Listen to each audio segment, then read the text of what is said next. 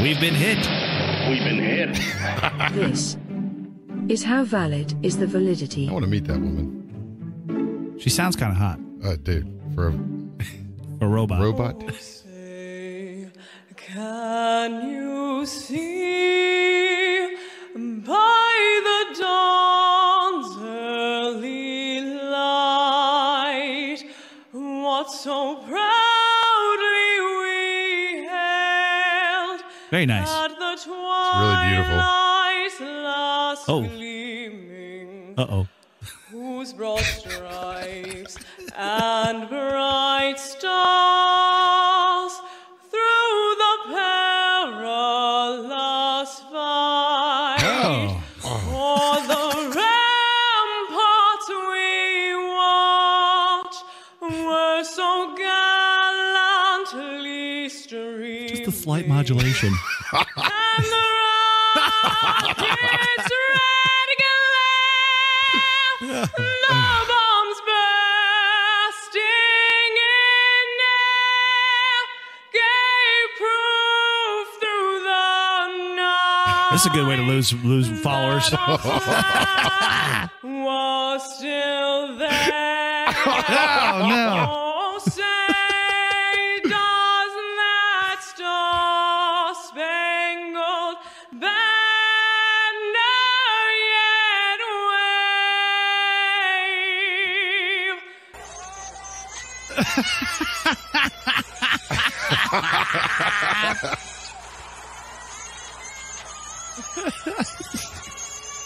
Oh, that's how you end it. That's how you end it. Oh, my God.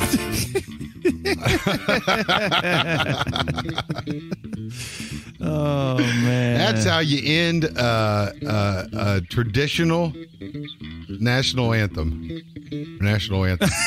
Welcome to episode 6 of How Valid is the Validity here on Wednesday night. We got a great show tonight.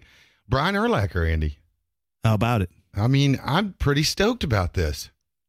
I'm pretty stoked. You think he's going to take all our money from blackjack? I mean, blackjack? the guy has. I'm going to tell you something. When you have a lot of money and you're playing with people that don't, you don't want to gamble with that guy because he'll just bluff every time. He'll bluff every time, and put in $1,000, and you'll have to be all in with your 10 or 15. Although you did not do bad against him. Yeah, honestly though, I mean, I did okay, but he would literally like show the cards. He would show me what he had and still beat me somehow. I think all that money made it into the tip jar though, so I think it's all yeah, good. I'm pretty sure it did. If it was probably honestly, it was probably all Eddie's. It was all Eddie's money. I mean, this has been a interesting week. Texas opened up 100%, so that's interesting in the sense that now we're going to see Florida's opened up all the way, Massachusetts has opened up all the way, Texas has opened up all the way, Tennessee is getting close. All the way, like no masks? No mask mandate, no nothing. Wow. Come and join the party. I don't know. I mean, what? I don't know about the mask thing.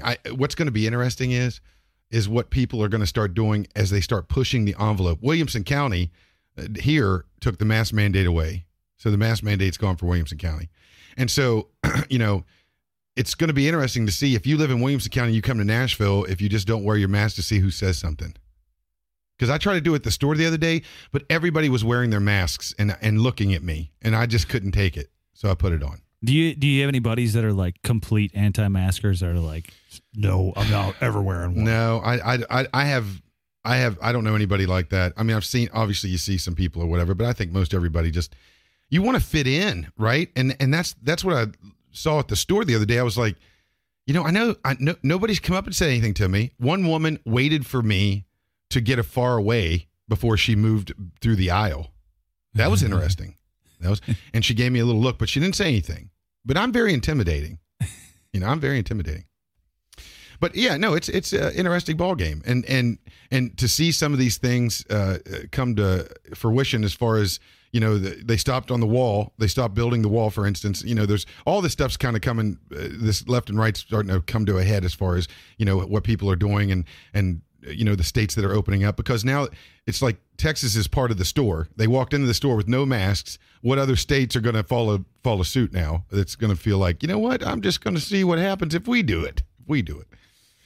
But that being said, they arrested 1,600 immigrants over the last 3 days in Texas at the border.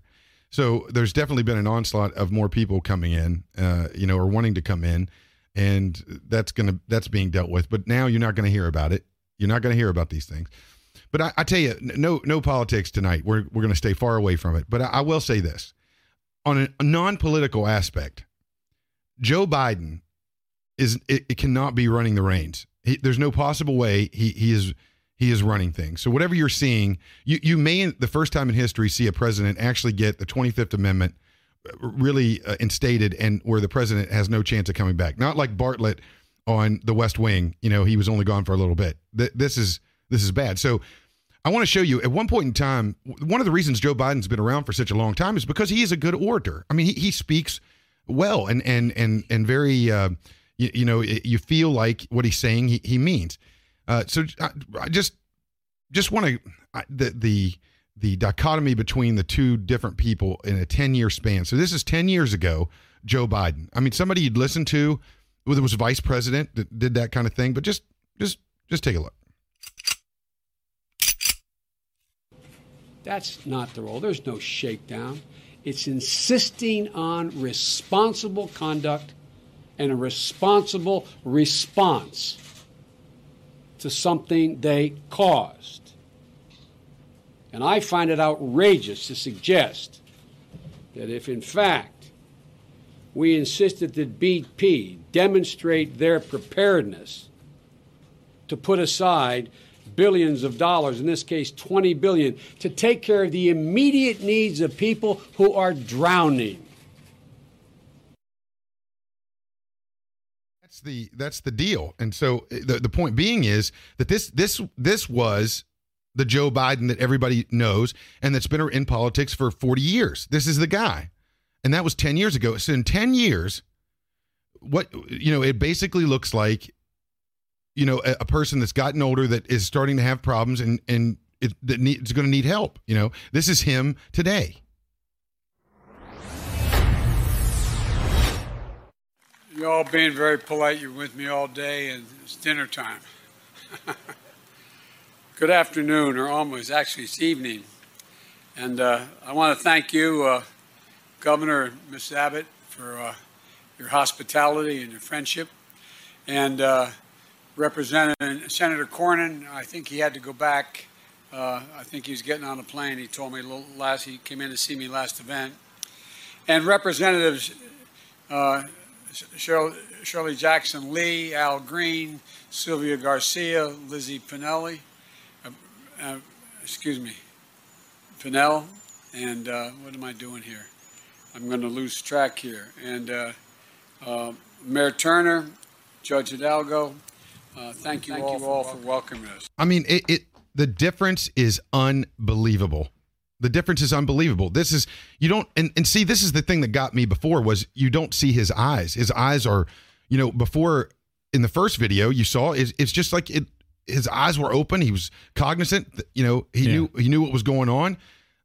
Why is his eyes so squinty? I don't know. And it's part of whatever's going on with him. This is it. There's no way that this guy can do the job for four more years. And that's really, whatever your politics are, that something is going to happen that I've never seen, I maybe never even heard of, unless it was, President Bartlett on the West Wing. What do you think it was for dinner? Mashed carrots and apricots? I mean, it's just, it's a little scary. I'm not going to lie. He almost looked, I don't know, in a way, he almost looks better in the older video. Well, that's what I'm saying. This is a degenerative situation going on, but that's 10 years difference, and now the guy is president of the United States. You can actually see his eyes, his eyeballs. That's what I'm saying. It's so, I'm sure there's a medical term, there's a term for this, something, whatever the case is going on. People know what's going on, but when decisions are getting made and some of these things are happening behind the scenes, that there's no possible way he is making those decisions. I don't know. It's a very interesting time in general, but it is what it is. And that being said, And seriously, that being said, there's been this whole thing now. With canceling. What is that? Is somebody eating? That's Brian. Oh. So there's been this whole thing now with canceling Dr. Seuss, right? That's the whole thing everybody's all upset about. And I want people to understand something. They're not canceling Dr. Seuss all the books, right? They're not canceling all of them. They're canceling. I hate using that term, but Dr. Seuss, the company, out of the 69 books or whatnot, they're taking away 6 of them that had racial overtones. I mean, it's interesting. And we were looking at some of these books that they're taking off last night, and one of them was the first one I think he wrote, which was on What I Saw on Mulberry Street, right? And you go through this whole book, and the only thing that I really notice, because they have an Indian guy and they have some, they have other different types of people, whatever, was everybody's white. But the whole book is basically just outlines with a little bit of color and everybody's white until the end, where there's a Chinaman in it and he made him yellow. And you're just like, why? Are you allowed to say Chinaman? I don't know if you can say Chinaman. A Chinese person. Well, yeah, but I think if you say it like that, it's kind of... Right, but he called him a Chinaman in the book. Oh, yeah. Right, so it's like, what the... So it's just... But you're looking at that, like, the whole book, there's nothing in it that would make you think anything until he makes this one guy yellow. And then that's it. And you're like, oh, I get it. I mean, there it is. That doesn't even make sense for the whole book or whatever. So what I want to do is, I want to go and I want to show you some of the new titles of books by Dr. Seuss that we found, and a few other kids' books, which I think Brian wrote a kids' book, actually. So, he might be able to elaborate on some of this stuff. Anyway, can we bring up my screen here, Andy? Yeah. Just real quick. I just want, let's just do this, and I want to show you. So where are we at here? Is it? Oh, there it is. Okay. So we got Green Eggs and Ham. Everybody knows this book, right? I mean, everybody knows what Green Eggs and Ham is. Well, the new titles that are underground, these are kind of like underground. The new title, Green Eggs and COVID is a Scam by Dr. Fauci. That's a co-write with Dr. Seuss that we did. And this is my favorite new title for Green Eggs and Goddamn. Look at that ass. That's one of my new favorite Dr. Seuss books. God, come on. That's one of my new favorite Dr. Seuss books. I love that. And so let's see what we got. The Cat in the Hat, right? That's everybody knows about Cat in the Hat. The new title for Cat in the Hat is the I Made This Hat with the Cat by Dr. Poos. Dr. Poos. That's a new Dr. Seuss book. What else we got here? Let's see. The Foot book. That's a big Dr. Seuss book. The new cover on that one is My Foot in Your Ass by Dr. Seuss. Wacky book of ass whoopings. Ass whoopings.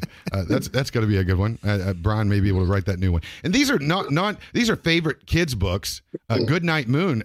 Was one of my favorite books. But now that I've gotten older, and I partake in nighttime fun stuff, the new title for the adult version is Fuck You Son. That's always one of my favorites. Let's see here. We're gonna Curious George. Everybody knows about Curious George, I think. Most children even today, but now that some of these things are getting canceled and only adults will be able to read them, the new version's going to be by Curious George.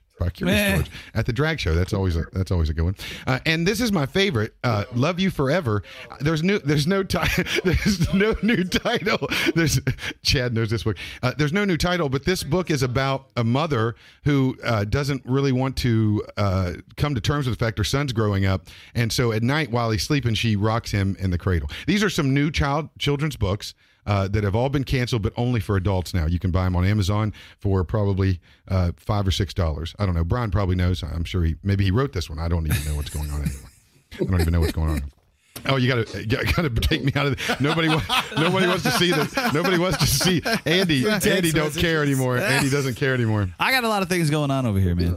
Well, I know you do, and I apologize. So is Brian already on? He's here. He's ready to go. Oh my gosh. Okay, well screw it then. We'll do a quick break, make sure everything's all right. We'll be right back with Brian Urlacher. Everybody, we'll see you in a second. Sponsors of How Valid is the Validity.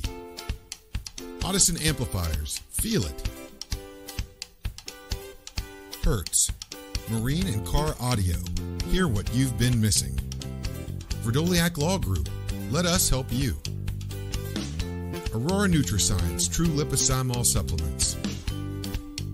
Guidance Whiskey. Look for guidance. Cartronics, customize your ride. Sony Mobile, Car Audio 2.0. Modern Media Geeks. Be found, be relevant, be on point. Chris Weaver Band, live and streaming entertainment. How valid is the validity? Wednesday nights, 7 Central, 8 Eastern.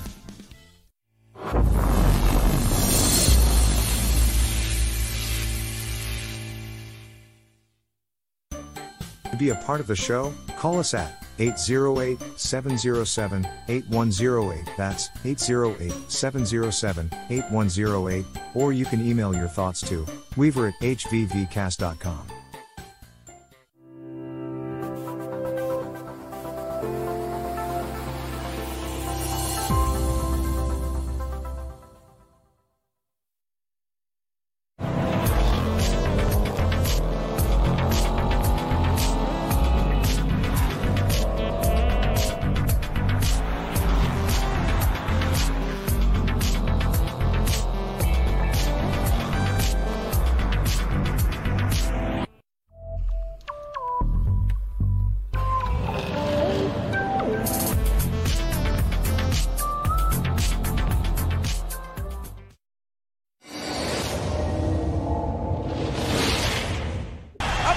Michael. Joe, this was perfect timing. It's like he was born for this position. Manley is the long snapper. They fake it. And it's Maynard, the holder. And he fires the pass. And it's caught for the touchdown. Outside the 23, second down, 13. Good block by Robinson Randall. And it's intercepted. Brian Urlacher makes the theft.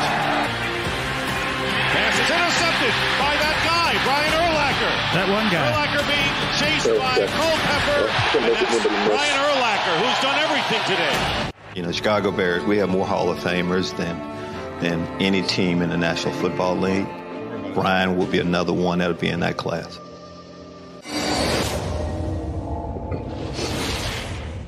Everybody with us tonight, really happy to have him here, NFL Hall of Famer Brian Urlacher. Thanks for joining us, Brian.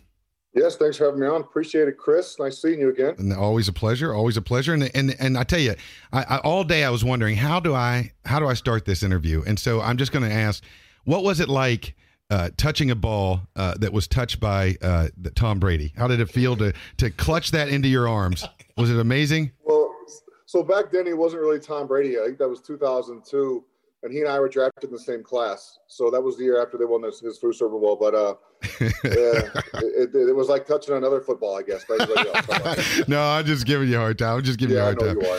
So I guess the first thing I want to go over is your brother told me that you played golf last week with somebody else that people might know, and that you were the big winner of of those games. Was that? Oh, you talking about at Jordan's place last week? Yeah. So I didn't play in Jordan's group. We play behind Michael. Michael has his own group, and he goes ahead and plays. But in my group, I did okay. Yeah, I didn't lose. So that's I don't know. I wouldn't call myself a big winner, but I didn't lose. So that's a good thing. Right. So is that what you've been doing? I know you play golf and all that kind of thing. And is that what you've been doing with your time? And is mostly just golfing and fishing, right? I mean, that's a big part of. Love fishing, you know that.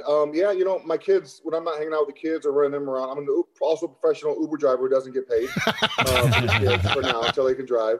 But I mountain bike, try to mountain bike every day. And then in Arizona, the weather's perfect. You know, play golf some days. And then when we're in Florida, we fish. So those are my three things that I really enjoy doing. So as far as the fishing goes, when you get to fish, because I know, you know, some of the folks you go down there with, it's a party. I get that. Yeah. But I mean, what is the major fish that you like? You like the big fish? Is it all about just fishing in general? What is it that you guys do down there?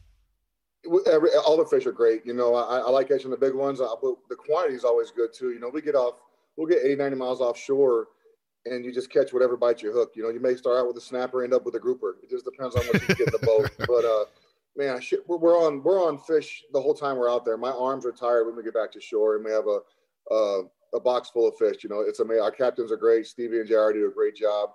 And we have fun, man. We go offshore. We turn the music up. Yeah. Our phones don't work, which I really love. No phones out there, and the music is on, and we eat and drink and have a good time. What is the weirdest? Maybe you haven't had any experiences with this, but I mean, so that far off. I mean, do you not see some weird fish? Weird.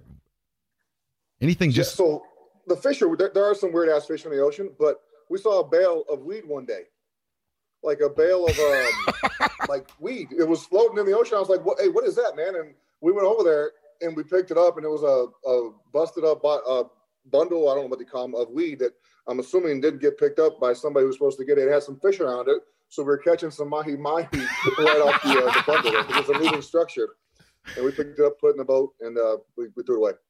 Right, that's what you tell the police. So the thing about it was all wet. It was all wet anyway. But I mean, as far as any kind of weird creatures that far out, I mean, that's nothing like that, though, huh? Yeah, we see some weird shit. I mean, there's we saw a tiger shark eat a grouper, a 200-pound grouper one time.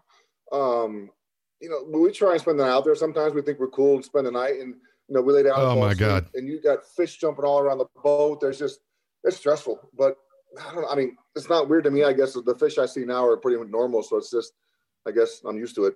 Is there any, and I like staying on this because, we didn't talk about fishing the whole time we were down there with you, but is there any, are there any,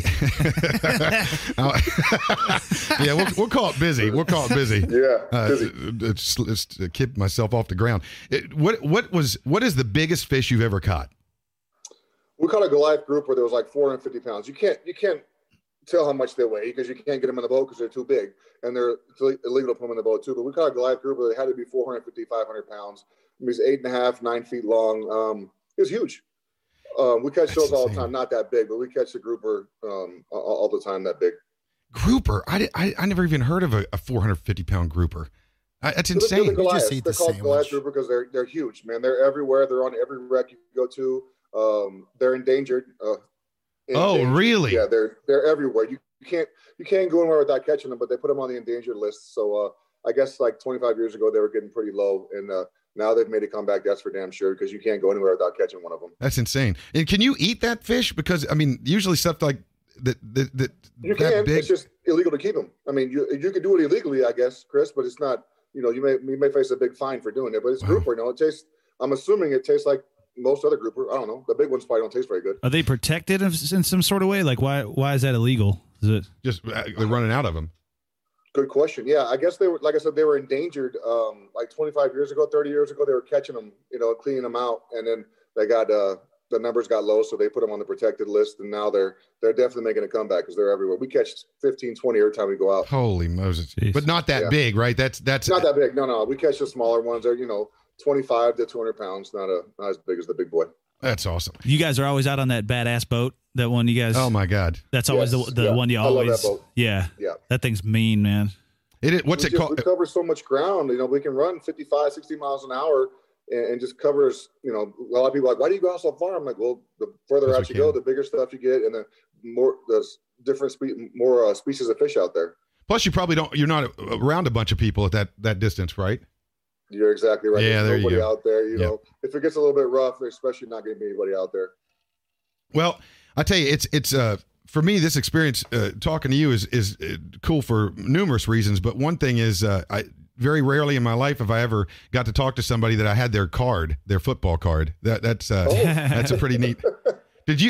When you that's cool. When you look back at, over your career and especially now since you're kind of been a few years out of it, how much I know I some of the interviews I saw even in 2016, you kind of said that you really were happy not being back in football or what didn't want to think about going back and all that kind of thing. Do you still feel that way now in 2021? For sure. Yeah, even more so now. I'm older now. I'm 42 now. I enjoy watching football, especially college and high school. My son plays high school, so I enjoy watching those. But it's just the game's so different now, and more physically, I couldn't do it anymore. My body was done when I retired. Yeah. I'm glad I did retire when I did. Coach Smith was gone. Didn't want to play for anybody else. But yeah, it ended the way it should have for me. Obviously I wish I could have won a Super Bowl. Didn't happen. It wasn't in the cards for me. But I was happy with the way I played and the teammate I was, and just being around the game that long was a blast. It's really surprising. I saw and I noticed this watching replays of you, but you played a kind of a different, that middle linebacker safety thing, was that, and it looked like that somebody, that they kind of built that around you, because you intercepted the ball a lot and had touchdowns. I mean, that's not a normal. Well, we played. I was a middle line, not a safety. Our cover 2, I would run down the middle a bunch, so I was probably as deep as a safety sometimes, which was annoying. But our coaches used me. I'm 6'4", which I'm tall. A tall guy in the middle of the field is hard to get the ball over top of me.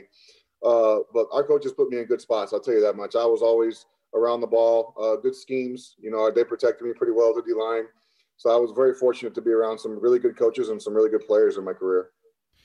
My God. And one thing that we're friends here with Clint Boyer with the race car stuff. Oh, yeah. And I asked him when COVID started about the impact of nobody being in the stands to race car drivers. And even he was like, yeah, it sucks. Right. Mm-hmm. It's an interesting question. I mean, you've played in some of the biggest crowds. I mean, you are always in front of a crowd. Your career, and this last year was obviously weird for everybody. Yeah. Where do you think the impact, and how do you look at the impact of the NFL this year? Do you think it changed the way teams played, and also who won some games? And 1,000%. The home field advantage is such a big deal in the NFL, especially like your offense. When you have a defense. Or when your offense has got the visiting team has third down and the crowd's cheering, they can't audible, they can't, the snap count is screwed up. It's a big deal. And at Soldier Field, especially when teams had a third and long, man, we knew it on defense when the ball was going to be snapped because they couldn't audible. They couldn't change the call because it was too loud. So I know it plays into their favor there. And I think just the momentum of having the crowd on your side, you feel that. You feel that energy from the crowd when you're playing well. You also feel it when you're playing bad. That as well too when things aren't going your way. But I definitely think that it's swayed some games in a different direction here than it would have gone normally. I mean, that's got to make you feel even better for not being in the NFL right now. Right? Yeah. I'm not mad. This year would have been tough. The last couple of years have been tough. I've kind of swayed away from watching the games. Actually, it's been tough to watch the last couple of years. See, one thing for me, it would definitely affect you, but for me, I'm so used to not playing in front of anybody that it would not. This is just like I've had COVID for most of my career. I've been playing for COVID crowds. You're ahead of your time, man. You had no idea how far ahead of your times you were. I'm sorry. Go ahead. Oh, I was going to ask you. You were talking about how the game changed a whole lot. Do you see that with like physicality and like the way guys are built nowadays? Like, how do you feel? This is kind of an NBA question. A lot of guys get asked too. Like, the game's change. How would you do at your best? Oh, yeah. How do you feel how you would perform in today's NFL at your best? I don't think it would be much different for me, honestly. I could still run at my best. I could run with pretty much anybody that can run now. I was never a really slow guy. I was big enough to play in the middle there, so I don't think it would affect me as much. Maybe just changing your launch angle when you tackle guys because the penalties are a big deal. 15-yard penalty for hitting a guy in the neck or area, or for maybe grazing a quarterback as you run by him with your shoulder pad on accident. You can get 300 yards for that. Anything that has to do with hitting the quarterback, I think would be hard to change, because now if you hit him low, no matter if you're throwing into him, you guys can tell I'm getting pissed off because I'm getting. But anytime you get around the quarterback, it's a penalty. So it's frustrating to watch, but that's the way the game is now. You got to be mindful of that. So, I mean, it does the ability for coaches to throw the red flag now, and you see a lot of calls that judges make, the sideline judges and all that kind of thing make, and they're not right. And when you played, you had to deal with that a lot, right? I mean, that was also a part of the game, wasn't it? It was, but not as much as it is now. They review everything now. Unless it's a big holding penalty or a big pass interference, they won't review that because that's not a big deal. Yeah. But they'll review the almost fumbles or the incomplete passes or whatever they want. It's just I feel like they just review what they want to review, and the important shit they let go. It's very frustrating to watch. That's a shame, and that's got to be tough. One thing you got all this experience in your Hall of Fame, and you've done all these types of things, and to stay out of the game completely, I guess, is that, a lot of people that retire, you're in a little bit different ball game in that regard. But I mean, what do you see yourself making any football or help, coaching somewhere, or is that something that interesting? Yeah, I've talked about that with some people. I just don't.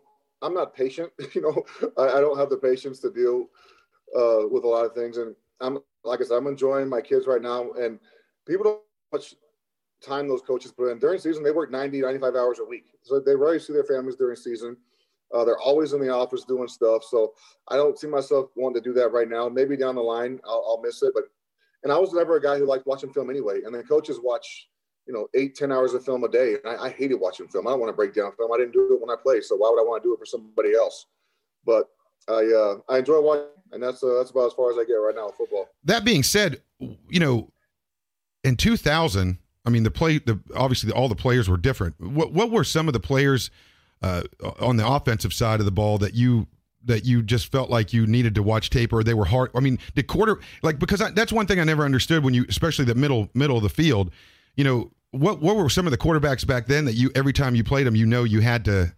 It was a little bit more. The game had to be a little more stepped up. I mean, who were those people for you? Yeah, shoot, Brett Favre was in our division. Obviously, he's in the Hall of Fame. Played Peyton every 3 or 4 years. We played the Colts. Drew Brees was coming up right around that time as well. God, and Tom was, like I said, Tom was in my class, so he was pretty good. Obviously, but we didn't know how good he was going to be back then. The thing is, they're all good quarterbacks. You have to watch film and try and get tendencies.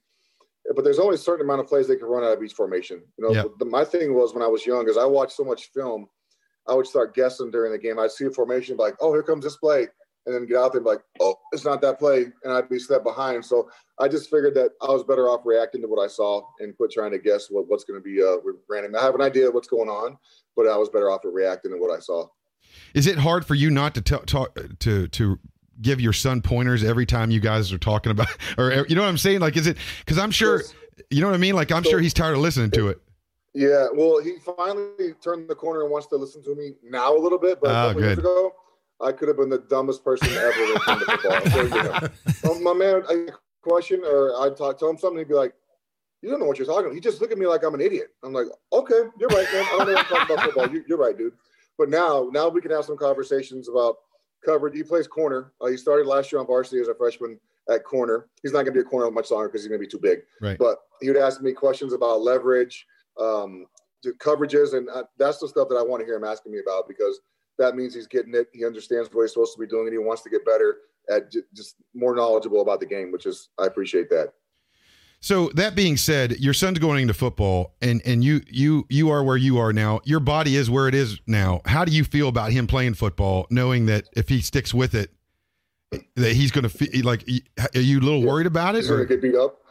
Yeah, I mean, it's not as bad. Like we just said, it's not. It doesn't seem to be as bad. But I mean, is that not a concern to you? No, it's not.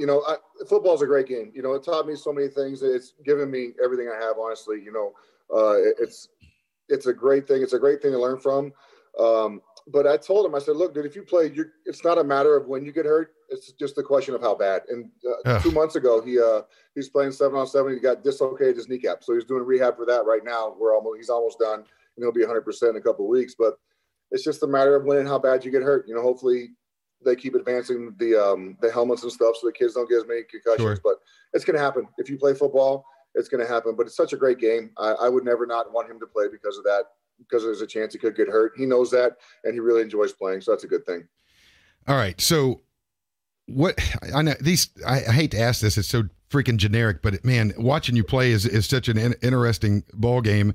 What were some of the moments, I guess one thing that I've talked to, like even Clint, about sometimes when you get into a situation, I mean, athletes at your level, for instance, there's these moments like Michael Jordan talks about how big the basket seems to him and things of that nature. When you got on that field, when you were in the zone, what was that for you?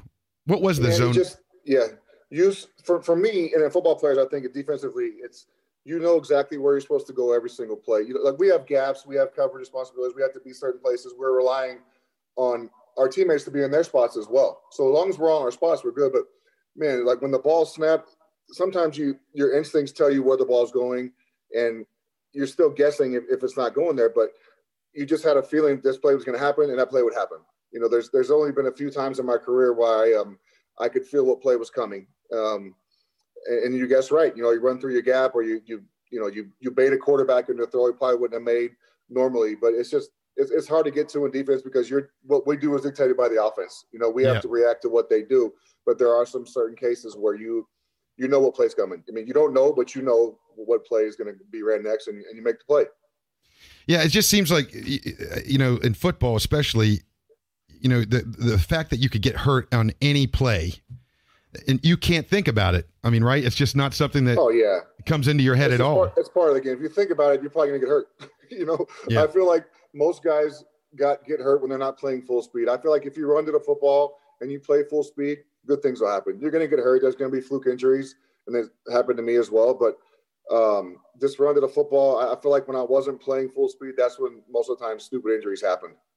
So how prevalent is that with NFL players in general when they get, you know, Ryan Shazier is very extreme, but something on that level, if he didn't get hurt as bad, but just got hurt in that way, if he came back, and I'm sure you've had you know, teammates and all that kind of thing, when he comes back, are you ever right again?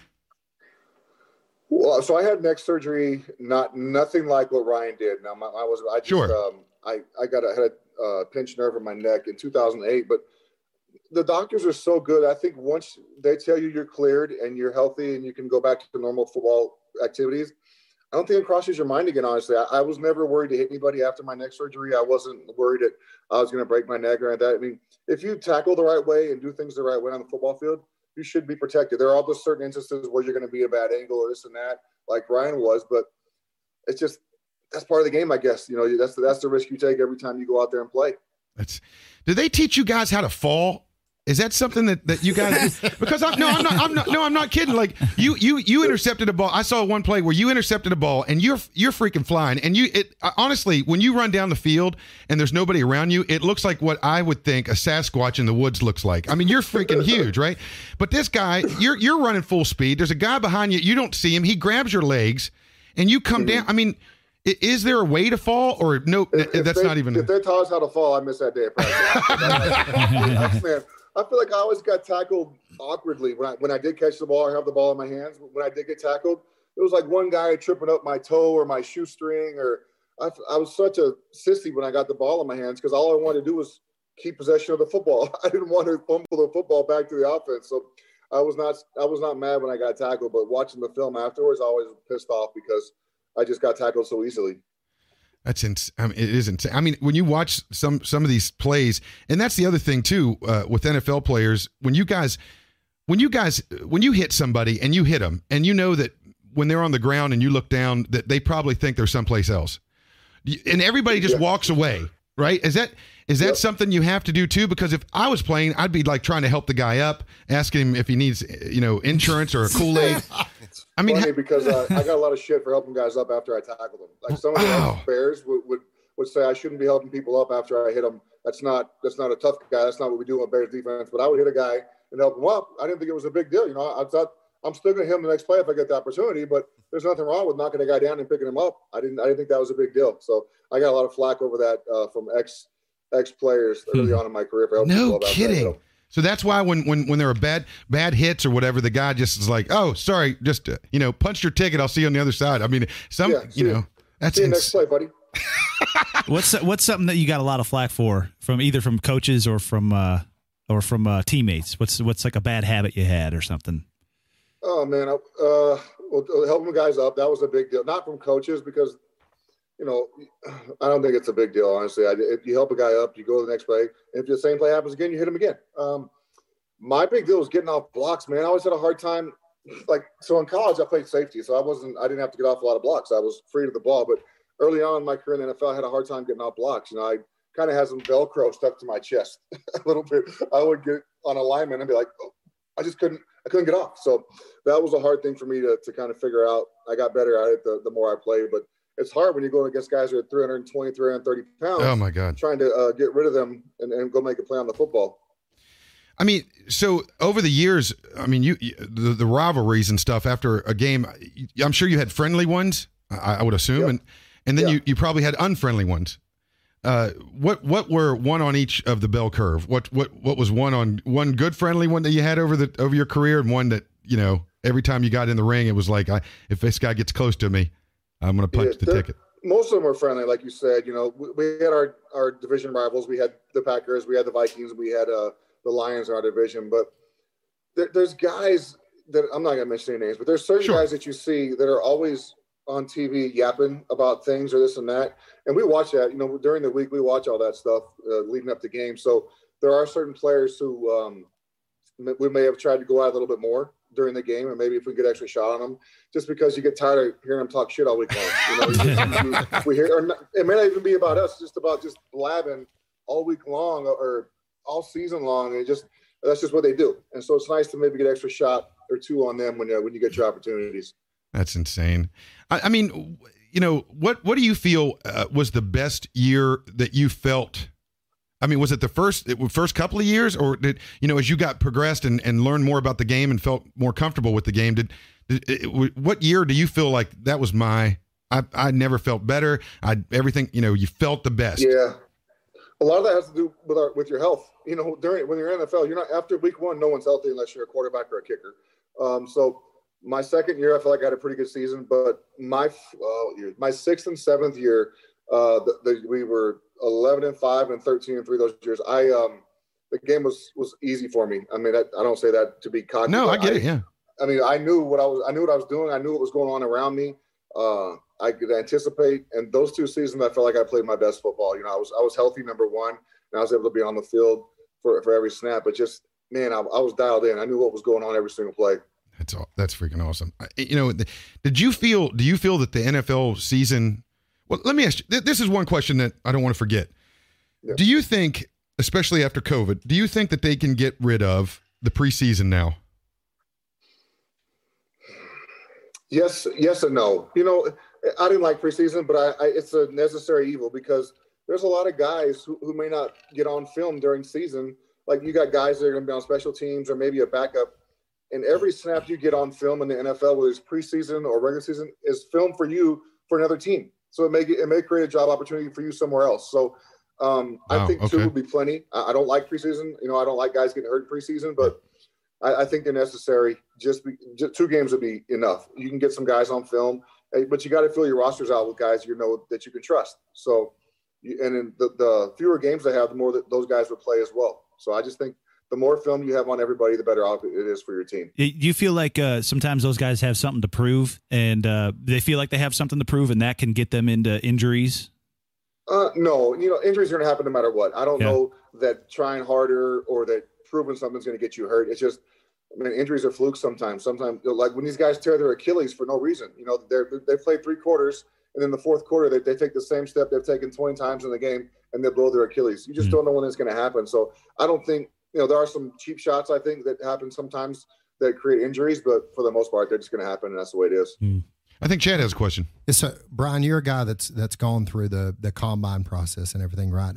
How much do you think it's going to affect the draft not being able to have the combine this year? And how much as a team guy does that affect? It's hard for the guys who aren't really well known, because when you go to the combine, there's every GM, every head coach, every position coach, they're all there watching you. They go to watch all these guys, and now they're not going to have all those eyes on them. So it's going to be harder, I guess, to get noticed or maybe show what you can do.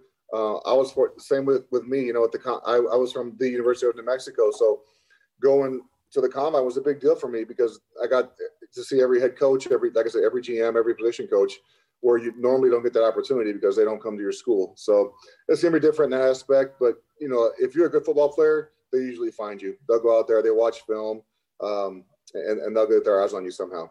You feel like your Bears are going to draft a quarterback, or are they going to stay with Trubisky? Well, they need a quarterback. I'm a Mitch guy. I like Mitch. I know he's not under contract right now. My favorite types of quarterbacks are guys that win. And what I've seen from Mitch, you know, the numbers may not be great, but the number that I'm really concerned about, the winning, he does that. You know, I think last year he was 3-0. They pulled him and started the other guy, and then they put him back in. And I think he was 6-2 and 6-3 last year, and his career record it's over 500. So I'm a big fan of guys that win games, and he does that. Can you, and you kind of said it earlier, but I know as like a musician, for instance, if watching another band play, sometimes I feel like I've taken the fun out of music by turning music into a business, so to speak. And you know, is one thing, not so much the penalties and the reviews and stuff, but is it hard for you to watch a football game, an NFL football game, without just sitting there critiquing everything? Is that I don't critique the players. I enjoy the players. You know, I know when I played, I hated being critiqued by guys who either never played the game or, you know, they were experts, but really never did anything to contribute to football. So, but I'm not critiquing the players, but just there's so many things around the game, revolved around the game right now that's going on, not just football wise, but, you know, in our country. It's just tough to watch the games and everything that's going on in those stadiums, or especially with no fans. It's just weird to watch because there's no fans cheering. Yeah. The inflection of noise that the teams pump in there, it's just different. Have you been to a game where they were pumping the stuff in? Have you heard? Yes, hell yeah. I think Atlanta does that. I think New Orleans does it. I think all the dome teams pump noise in there because there's no way you could, like, the what's the name of the place where New Orleans plays? That place is so loud. The Metrodome, where the Vikings use the same way. Yeah. And Atlanta's loud. I feel like they all used to pump noise in there on third down or something. Didn't they fine people for that stuff? Oh, you're saying while there were people in the crowd, they were pumping noise into it. Oh, they fine people for that. They turn they put in because we would practice with speakers on our during the week, and they would turn the crowd noise up so the offense would practice with noise. Why wouldn't they do that during the game? Just put the visiting or the home team pump some more noise in so that it's louder for the offense. Oh my God! So, but that was against the Andy's right. They ended up finding teams that did that, right? I mean that was a thing for a minute. Yeah. They did it. Like, I mean, you know, it was $5 or $6. Nothing. I mean, not as much as you win at a card game, but I mean, still pretty close. Pretty close. Yeah. I mean, if they're like the Patriots, they just keep paying the fines. They don't care.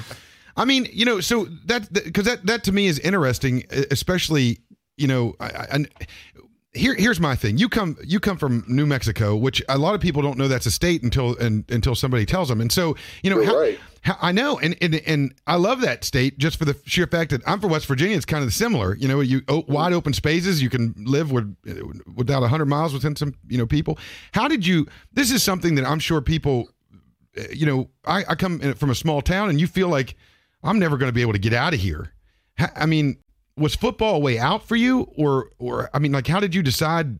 Yeah, was that it? That's exactly what it was, Chris. So I grew up in an oil field town. There was 8,000, 9,000 people in my hometown, Lubbock, New Mexico, and everything was revolved around the oil field. My dad worked in the oil field. Everyone I knew worked in the oil field. So if I didn't play football or get a scholarship, I was probably never going to leave Lovington. You know, I had one offer to go to University of New Mexico. Obviously, I took it.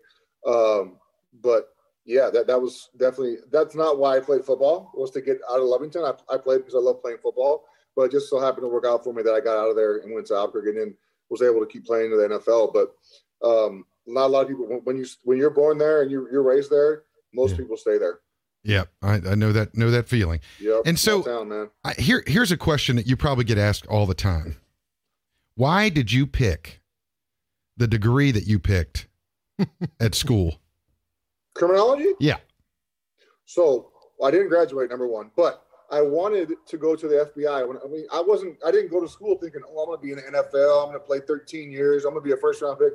That's not why I went to school. I went to school because I was going to, try and get an education. Luckily, I got better at football, but I wanted to be in the FBI, man. And I thought that you had to have a criminology degree to go there. You didn't. Once I got there, I figured out quickly you didn't have to have a degree in criminology. But I thought that was the best way to go about it, was to be in criminology and do that.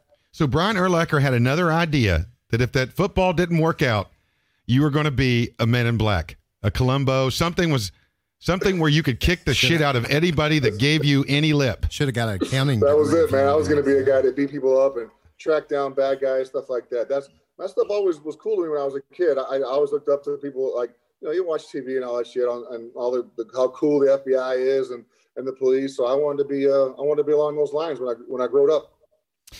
It's not that fun. So how big of an influence? Because you were born a year after me, and I asked this of everybody that's about this age. Both of us. Right, both of them. How big of an influence was David Hasselhoff on you? No, I want to know. I mean, did the Hoff? I mean, I'll tell you who influenced me was Pamela Anderson. Maybe some more names from there. The Hoff wasn't really my thing, but the women on that show, but I mean, you had A-Team and Knight Rider, and I mean that was David Hasselhoff had to be I hope. I mean, he was cool. You know, I mean, even Knight Rider was a little bit before me. I think I don't remember watching that as a kid, but I remember watching Baywatch for damn sure. I just told you. Yeah, I mean, he makes $4 million a year off of the replays of that. So I mean, you know, the guy, hey, boobs and stuff sell. Good for him. That's awesome. Unbelievable. Man. I when I read that, I was like, I don't even want to talk to him anymore. I hope he stays in Germany and never comes back. Speaking of which, you know, if obviously you couldn't play soccer because there wouldn't have been a player left on the field. You would have they would have red carded you until you didn't play anymore. You touch somebody in soccer and they fall down like it's the end of the world.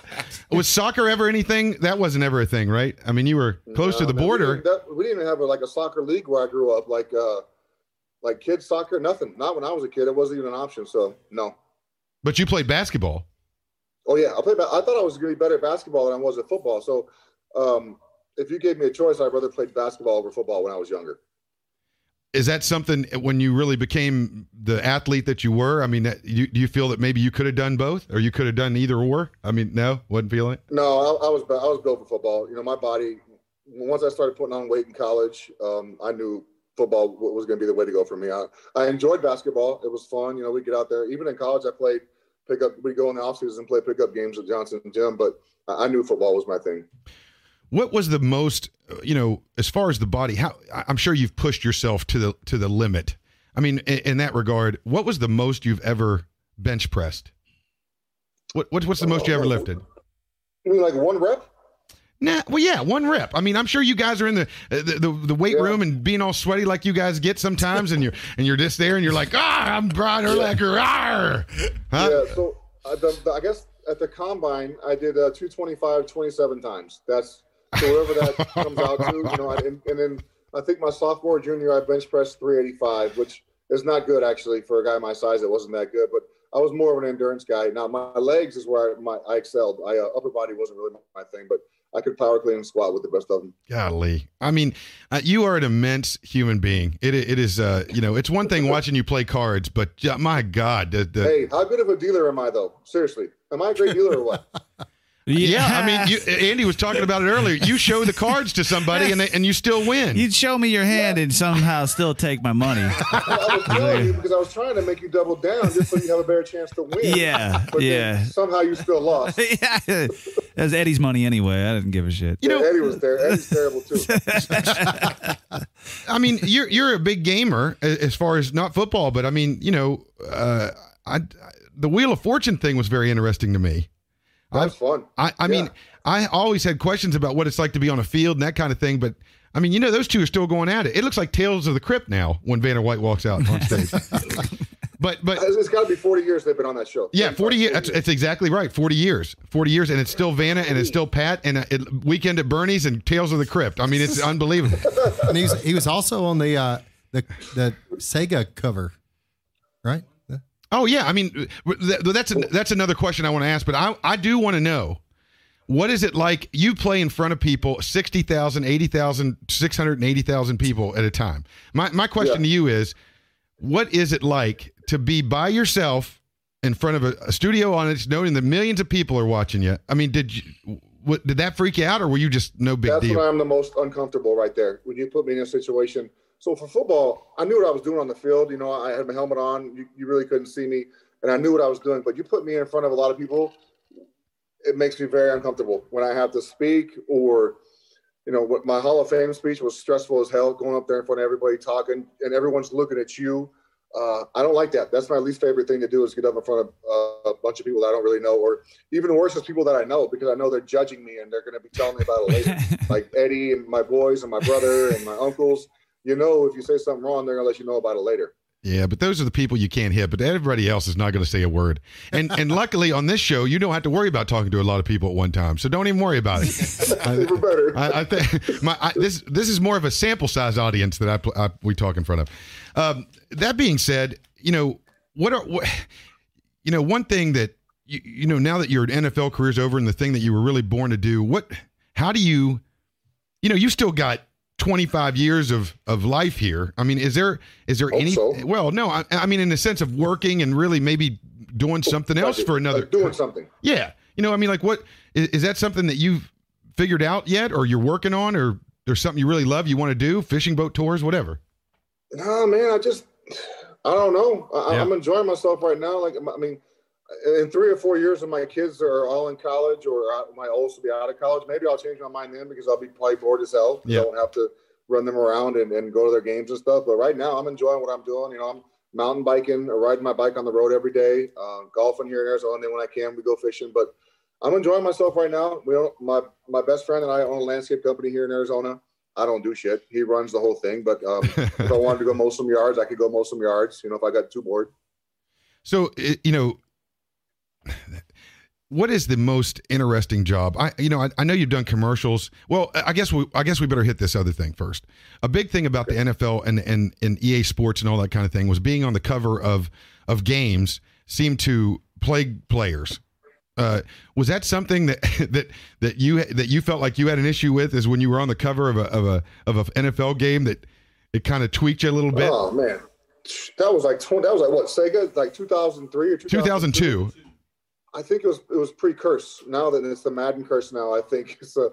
It didn't. I don't think I had a bad season after I was on the front there. I didn't think about it. I know that much when I played. You know, if they ask you to be on the front of a game, you're like, hell yeah, I'll do it. So that was my response. I never worried about the curse or anything like that. But I've heard now and then they put players on the front and what they do the following season. You know, but I wasn't worried about it. I was happy as hell to be on the front of that thing. That's what is there any point in your career where you know, being present in a person's life is very hard. It's very hard to be present. You're either thinking about the past or thinking about the future. Yeah. Do you remember any time when you just were like, God, I know where I'm at right now. I am in the NFL or I'm out of it, whatever the case is, the Hall of Fame. You know, were you able to have those moments and really soak it in and remember it? So I think more so when I was done playing, Chris. You know, when I played, my mindset was get better. That's all I thought about. I never really took a time to see where I was at or go back and look at what I'd done. And then I think once the Hall of Fame, all that was over, then I finally sat back and I was like, wow, look what you did. Look what you're a part of. Look what you're able to accomplish. I think once you kind of put that behind you and kind of come to grips with it, I guess I was able to look back and realize what I'd been a part of and what I did. You know, not to go back on you, but one of our people that listen to us a lot is actually the head of the CMO club, which I'd love to get you in front of and talk about that later. But he asked a good question here. We were talking about this earlier.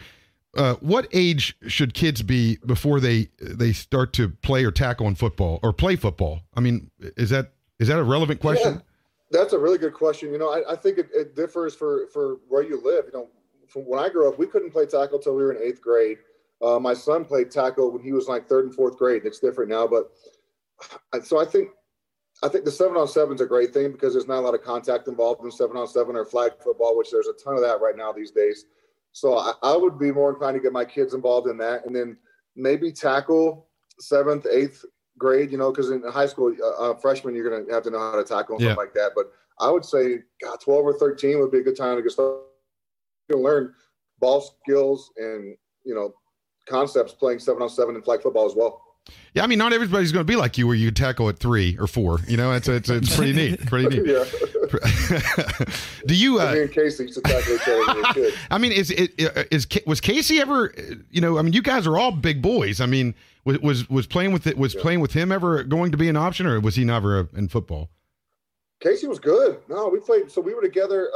So he was a year behind me in school. So we were on the same varsity team my junior and senior year. We won state my senior year. We were undefeated in one state. But Casey ended up playing college football as well. Played a little bit arena football. But, man, we used to go at it before we got older. We didn't like each other. We didn't get along. So we competed at everything. You know, everything was a competition. My buddies versus him and his buddies. And we used to get after it. That's why we're so competitive.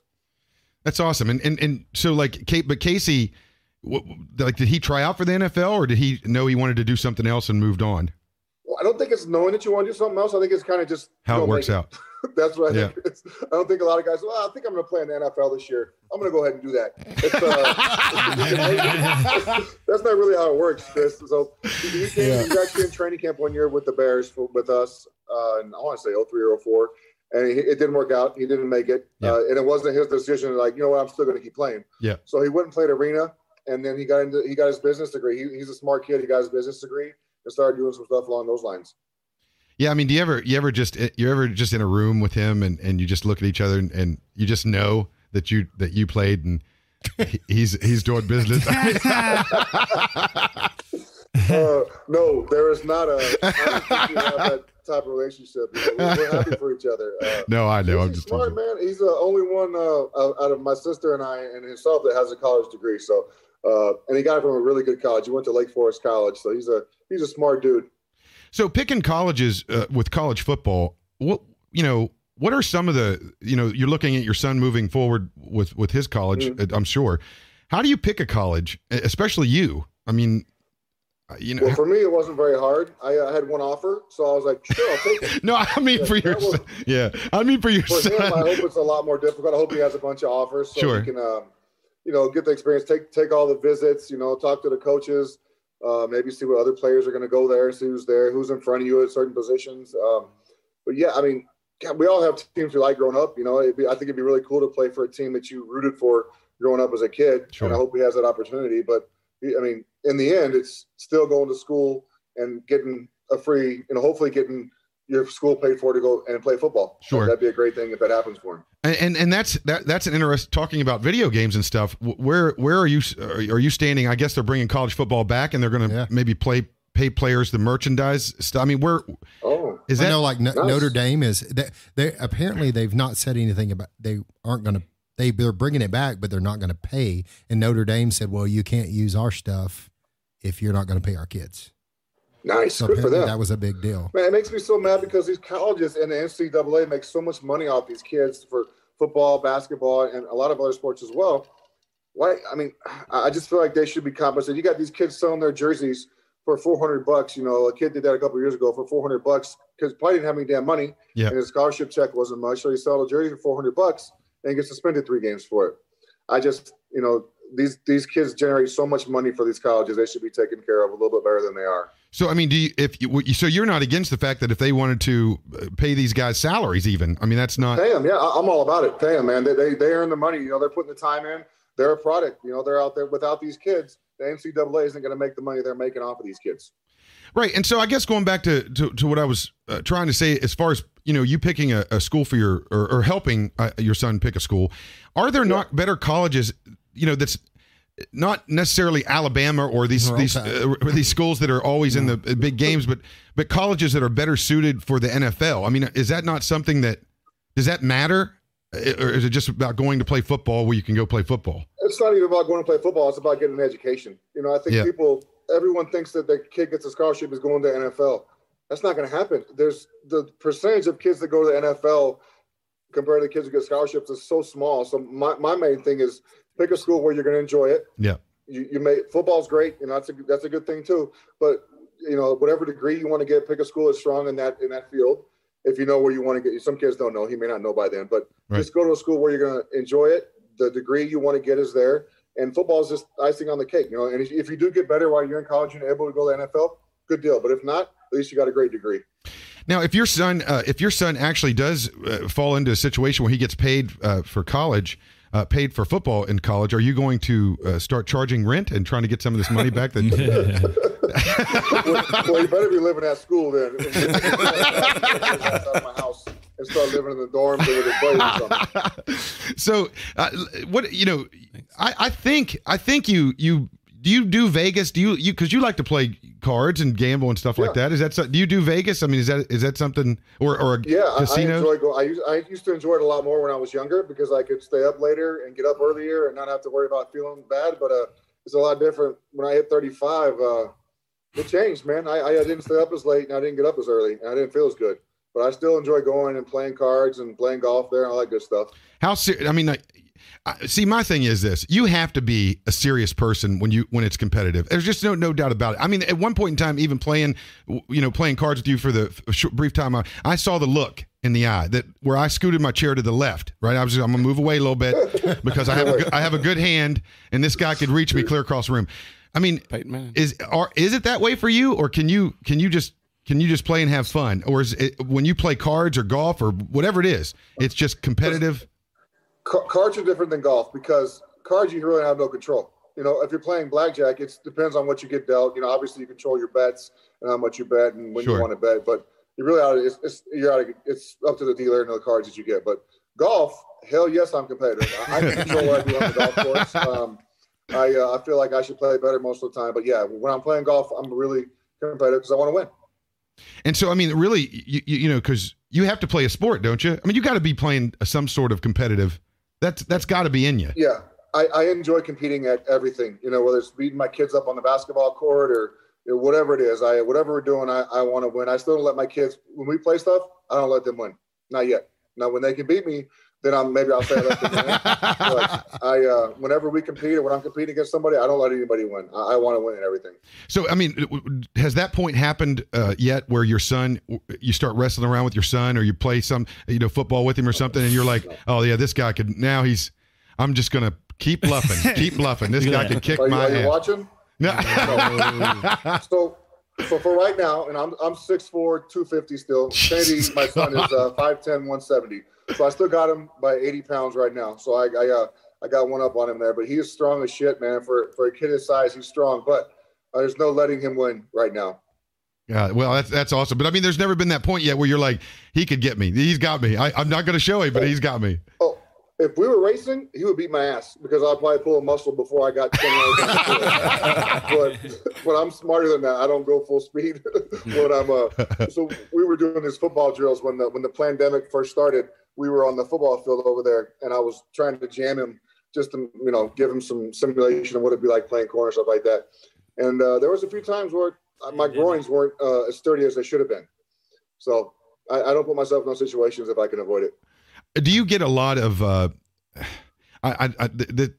don't take this wrong, but I just want to know. I mean, I'm sure it happens, but do you get a lot of people in the sports world where you guys go to school and stuff that maybe buy your son a car just so they can talk to you or maybe shake your hand? Is that a thing? I mean, what they do, which is it sucks for him, is like they'll show him videos of me getting ran over or me getting juked. And they start making fun of me. I'm like, well, dude, show them some good plays. I did, believe it or not, there were some good plays in my video. You guys show both of them on my intro. So, some good plays, bro. But I think he gets more flack for being my son because, I hate to say it, but there may be a little jealousy there going on with, That's good, though. Not jealous of me, but jealous of him. But I feel bad for him because sometimes he gets put in situations he shouldn't be in, but you know what? Toughen up and get through it. That's exactly what is it? Button up, Karen. Button up. Hey, my dad's a professor at a college in West Virginia. If he wants to go there, it's a state school or a university. I mean, if Dad can get you in, it's only $500 to Dad. There you go. And jealousy. My dad, he was so jealous of me. I was such a much better musician than him. Chad, you are a good musician, man. Your concert is freaking awesome. We had a good time. Oh, wait till you see the whole group one day. I mean, you guys flew us down to Key West and the damn place flooded. God, Jesus. I'm so sorry about that. I enjoyed the version we got at Marco that one night. That was a good time. I just want you to know, if you think that all that money you spent to take us to Key West and it flooded and stuff, if you think for 1 minute that I will do a free show for you anywhere, you are out of your mind. All right? It's not happening. As long as you are tied to Eddie Verdoliak, you will never get anything for free from this guy. Chad, do you think he's watching right now? Do you think he's like sitting in front of his computer, like just watching his favorite person, Chris Weaver, talk? He did. He doesn't know how to use the computer. I know right now that this guy, when he sends out a letter from his law firm, it's on a typewriter. I think I saw it. Tara does everything for him, or his kids teach him how to use it. Tara, you shouldn't talk to her anymore because she just her stories and things she wants me to ask you is just disturbing. I'd love to hear some of those. No, you will not. I will not talk to you about it. Man, I can dodge pretty well. Well, listen, this show can get a little bit interesting and you saw the books I'm trying to push. I mean those are phenomenal, by the way. I want to get some of those online. All the things you can't do. What is it? All the places we'll go. Not this year because of COVID. So that being said, and I don't want to get into the COVID thing because I know you have a strong point on that, and we don't have to go there. But that being said, the kids book is an interesting read. I saw the book and I read all of the back cover, and it was interesting to me about was this about your life growing up? Really? Yeah. So Sean Jensen was a guy who was a reporter in Chicago when I was there. He was a writer. And he approached me about doing a kid's book. I was like, dude, I don't know what the hell I'm talking about. He goes, we'll just do it about the way you grew up and you'll tell stories. It's actually, he did a good job telling the story because we sat down for one night about 3 hours and we talked, and then he wrote the book, and that was it. It was No great. kidding. He actually did it with a couple other guys as well. Charles Tillman, and he did it with somebody else as well. I'm not sure who the guy was, but he did a good job. He wrote a few of those books, and hopefully I got some good feedback from kids that read it. So, I mean, is that book, you still promote that book? Or are you trying to do? No. That was like 5-6 years ago. Yeah. I mean, is that not something that you got interested in or a bug for? Was maybe doing that kind of thing for kids or no? Yeah. No. No writing for me. I don't like kids either, bro. I love kids. No.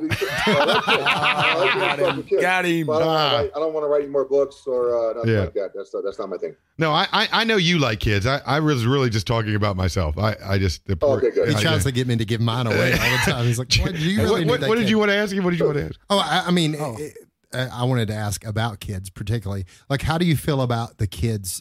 These kids who are doing, I mean, essentially are playing football year round. They do the travel leagues or the summer specializing. Leagues. Yeah, I mean, like I have a son who is an 8th grader who's a quarterback and literally this kid, like, he thinks that he has to be somewhere year round constantly, and for me, I'm like, at some point you got to rest. But what are your thoughts on that? I agree with you. So when I was a kid, we went from football to basketball to track or baseball, whatever you played in the spring. So now, man, these kids, they get one sport and they just specialize in it. And I try and get my son and my daughters to do as many sports as they can. I think it makes them a better athlete, But now, like you said with football, gosh, they go from tackle to 7-on-7 to flag football, and my son plays 7-on-7. They can play every weekend. There's tournaments all year round, and I mean, I think it's good because it keeps them active. But as a parent, man, it shit gets old. You're driving every weekend. You're going somewhere every weekend. And it makes me respect my parents more because they had 3 of us who played sports at the same time, and they never missed anything. So, but I guess it's just what you want your kids to do. And, if they don't want to play anything else, then I guess you just let them do what they enjoy doing. And if it's football, it's football. If it's basketball or baseball. But I know baseball is pretty crazy with their travel schedules as well. Yeah, I have a nephew, and he literally plays every single weekend all across the country, and he's 8. Yeah, I mean, see that kind of thing to me, I don't know. I mean, the more you play, the more chance you have to get hurt, and especially if you're not resting and you have to. Or the more chance you have to get better too. That's that's true. That's true. You have kids. Side of that coin there, Chris. I'm fat. Okay, so I mean, you don't want to burn yourself out doing something either. It's tough. If a kid likes if your parents are pushing you to play, that's a different story. But if a kid wants to play, I think you got to let them do it. If they're enjoying it and they're having a good time and they're not getting hurt, let them do it.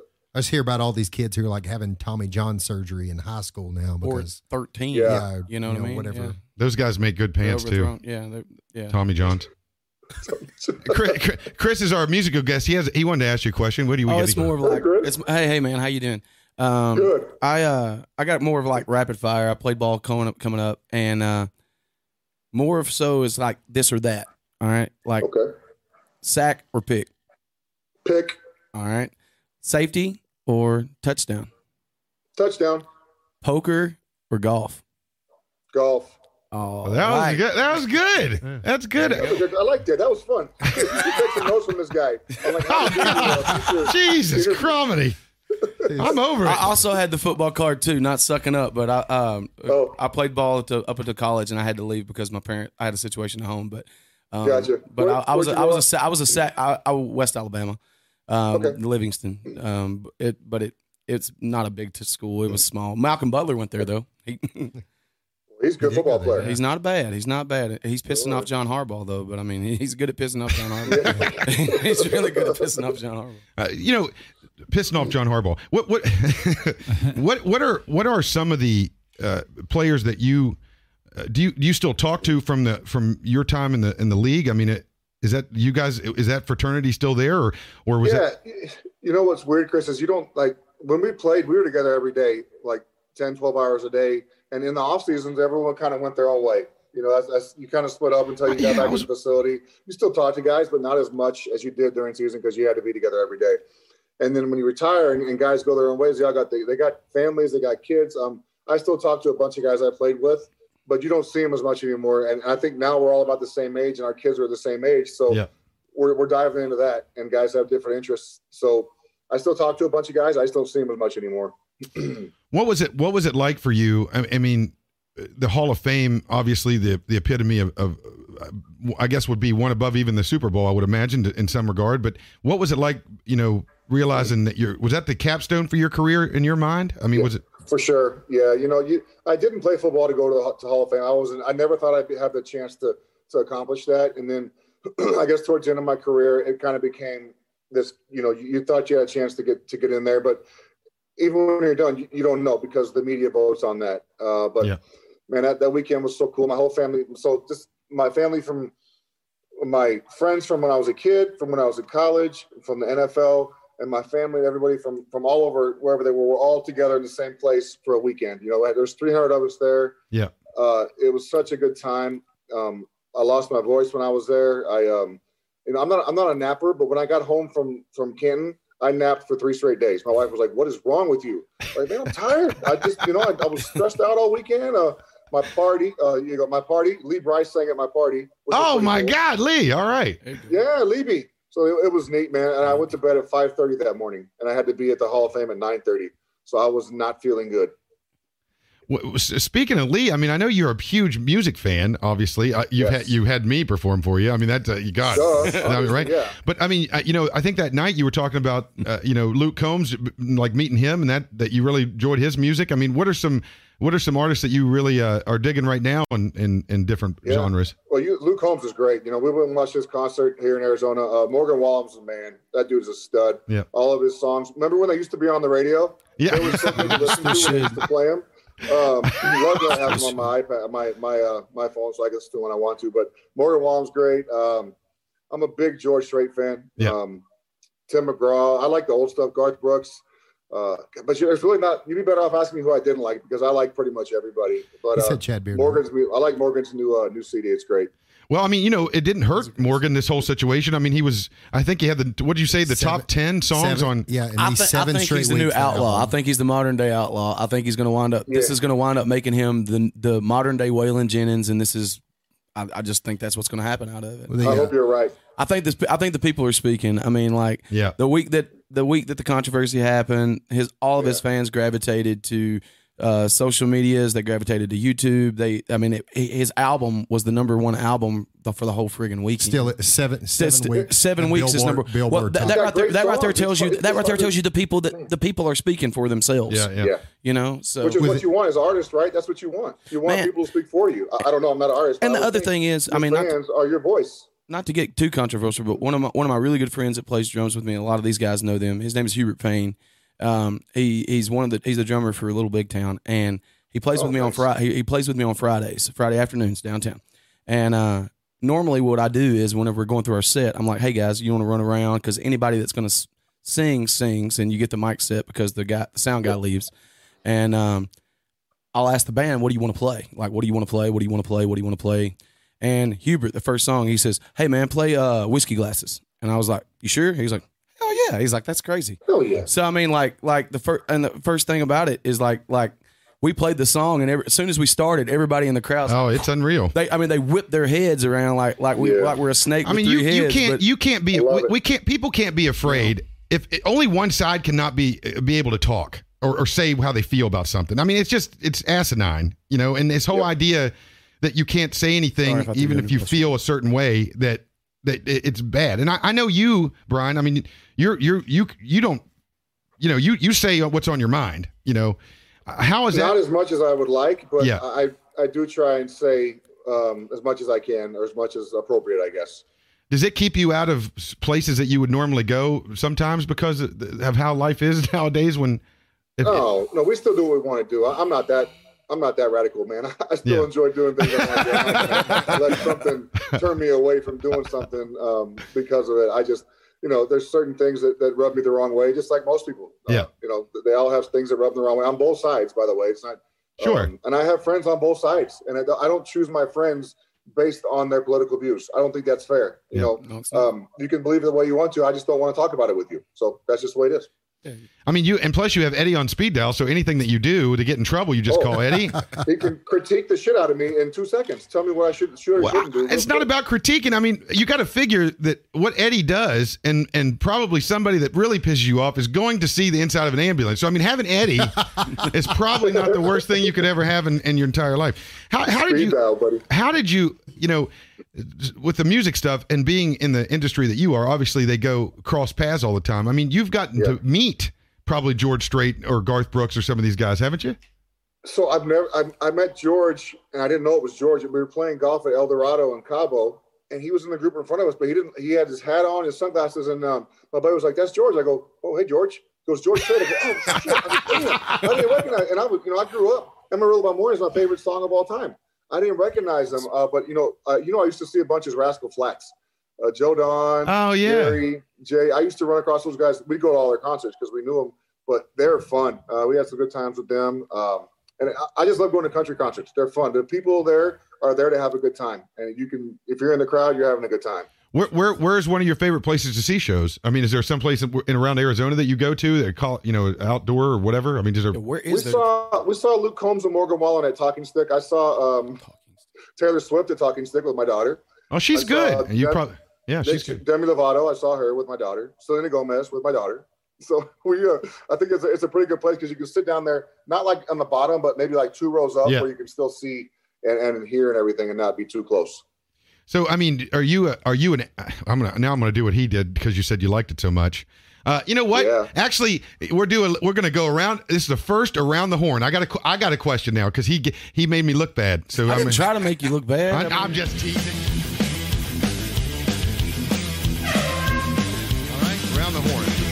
All right, here's the question. We'll start with you, Chris. We'll start with you, and we'll make our way to Brian. All right. Are you a single song guy when you like an artist, or an album buyer? Well, that's different. Like the single song is normally being in the industry, we all know that the single song is what most of the time is what the label, if you have one, is what's trying to push. Right. If you're by yourself, I think the EP or the album itself is what speaks to you as an artist. Right, but I'm talking as a consumer. Are you a single buyer or are you an album buyer? I'd buy the album. All right, Chad? I mean, I want to say that I'm an album guy. I love albums. I love the concept of making albums. But I mean, if I'm being truthful, on the rare occasion that I listen to music now, I'm probably listening to somebody's playlist. Okay. So it's whatever's on the playlist. Fair enough. I mean, you don't. Hey, listen. I don't need a dissertation on why you need. Why? Okay. Phil Lindsay's in the house. He's owner of Titan Motoring here in Nashville. He does wonderful work for cars, boats, and all kinds of stuff. They're really neat. I'm trying to get him as a sponsor and give me money every month. So let's put him on the spot. Nice. Are you a single or an album? So I'm definitely an album guy. And the reason is because typically I find a hidden gem that's not the popular. B-side gems, man. They're the best. Right. There's usually a song that I really like that is not in the mainstream that everybody doesn't love. Chris made fun of me a while back because I kind of got on a cassette tape kick. Oh my God. So when I was running, I was listening to cassette tapes. But I told him, I was like, man, there's so many B-sides that you just skip through.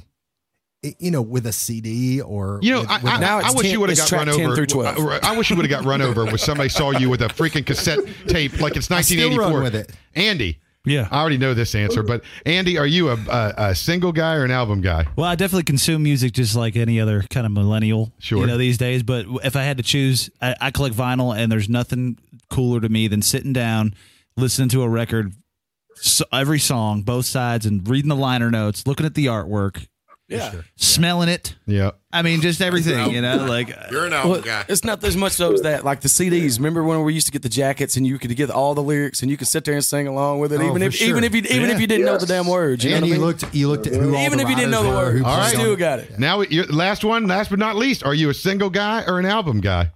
Man, I'm a single guy. I hear a song on the radio. I'm like, ooh, I like that song. I want to buy it. I don't go on the. Like my daughter will buy the whole Taylor Swift CD when it comes out, or even if there's any more songs, she'll buy them all. I just like certain songs, and I put them on a playlist of all the songs I like. Chad wins. See, I mean, you know, just like the NFL and really just like everything in life, I mean, things evolve and all that kind of thing. But I mean, it has changed the music industry. I mean, it is, you know, writing albums and stuff used to be something that was important for somebody to to do an album again. I know. I never will either. I mean, I think the last album I made, I sold 6 copies and 5 of them were to Dad. Well, if you look at your stats, even like streaming stats, people will listen to the first song or what song is used pushed, and everything falls off from there. So why can I'm going to spread out those 12 songs over a year or 2 years versus blowing the whole load at once? So, oh my God, I've seen a lot of people do the EPs and release singles like once a month, or like if they're bigger, like Luke Combs, he can release one once a week if he wants to. But like if you're a smaller time artist, like you can release one song a month and do a 12-song album. But you know what I mean? It's after, yeah. But I think nowadays it's more like, what are you releasing now? Like, it doesn't matter how good your content was 3 and 4 years ago, or 2 years ago, or 1 year ago. Now it's, what are you doing now? Yeah. You know what I mean? So I was talking to a guy the other day who said it's a 28-day cycle. So that's literally, Spotify's algorithm works off a 28-day cycle. Yeah, and Brian, and that's because of Brian. It's because of Brian now that the whole algorithm is all screwed up. Yeah, he don't. Whatever. Blame me. I've been blamed for worse, buddy. Hey, listen, I'm gonna have Phil put a car stereo in your boat. All right, that's what I'm gonna do right now. When you play golf, do you play with your playlist going, or do you have to have silence? No, music's on. I agree totally. You'd have a hard time screwing me up on the golf course. Yeah. Who's your rival now when you play golf? I mean, do you have that? Is that kind of competitiveness with some of these people that you play golf? I have a group I play with, or we have a money group. We have buddies I play with. I don't have like one specific guy that I want to beat. Just basically whoever I'm playing with, I want to beat. Have you ever played with somebody like the golf pros, Tiger or? Oh yeah, no, I haven't played with Tiger. I played with Kevin Stroman's a friend of mine. He's on tour. He's been on tour for like 12 years. He lives here in Scottsdale. Kevin Chappell lives in Scottsdale. I played with Bubba. I played with Ricky Fowler a few times. Yeah, man, I play with it. Those dudes are really good. I definitely do not beat them when I play with them. Well, I mean, like, for instance, Bubba, that's somebody I knew and followed and liked. You know, what do you see the same, you know, their ability to play golf like your ability was to play football? I mean, is that how that works, or are they shaking balls every? You know, it's just like when I played football, it wasn't a lot of thinking involved. It was just reacting. And I think that's kind of what golf is for them. They've been doing it so long, they're so good at it that. Because when I play golf, I got 17 things going through my mind every swing. I'm like, oh shit, okay, slow, fast, and then, they're like, whoop, whoop, whoop, no problem. You know, go straight. Let me hit a cut. Let me hit a draw. Let me do this, that. It's easy for them. For me, it's like I got one shot shape and it goes right every time. So I play that shot. They can do whatever they want to, and they don't have to think about doing it. They just do it. Yeah, that is cool how different athletes in different sports, you know, they play the game, and that is an interesting thing to me. Mr. Charles Barkley, you ever see that guy swing a golf club? Yeah. Holy shit. That's got to look like somebody's side of the line. Charles is getting better, though. He's hitting the ball better these days. You ever played with Charles Barkley? So he plays in the tournament that I'm in Tahoe every year, the American Century. He's always out there. The fans love him.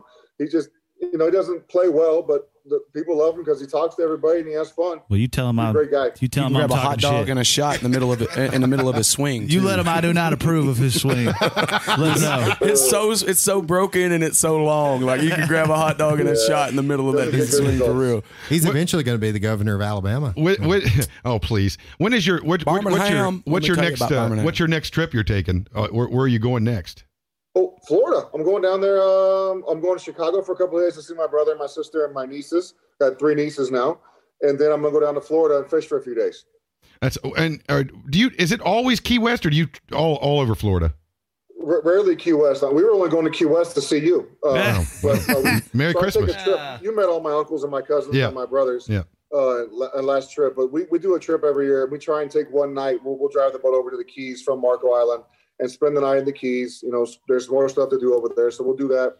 And the fishing's different. And then we'll drive back to Marco the next day and do the rest of the fishing over there. But we may go to the Keys 2 or 3 times a year, but I'd rather be in the Gulf at Marco fishing. It's more fun. Is Cuba ever been something you guys traveled down to, being that far down?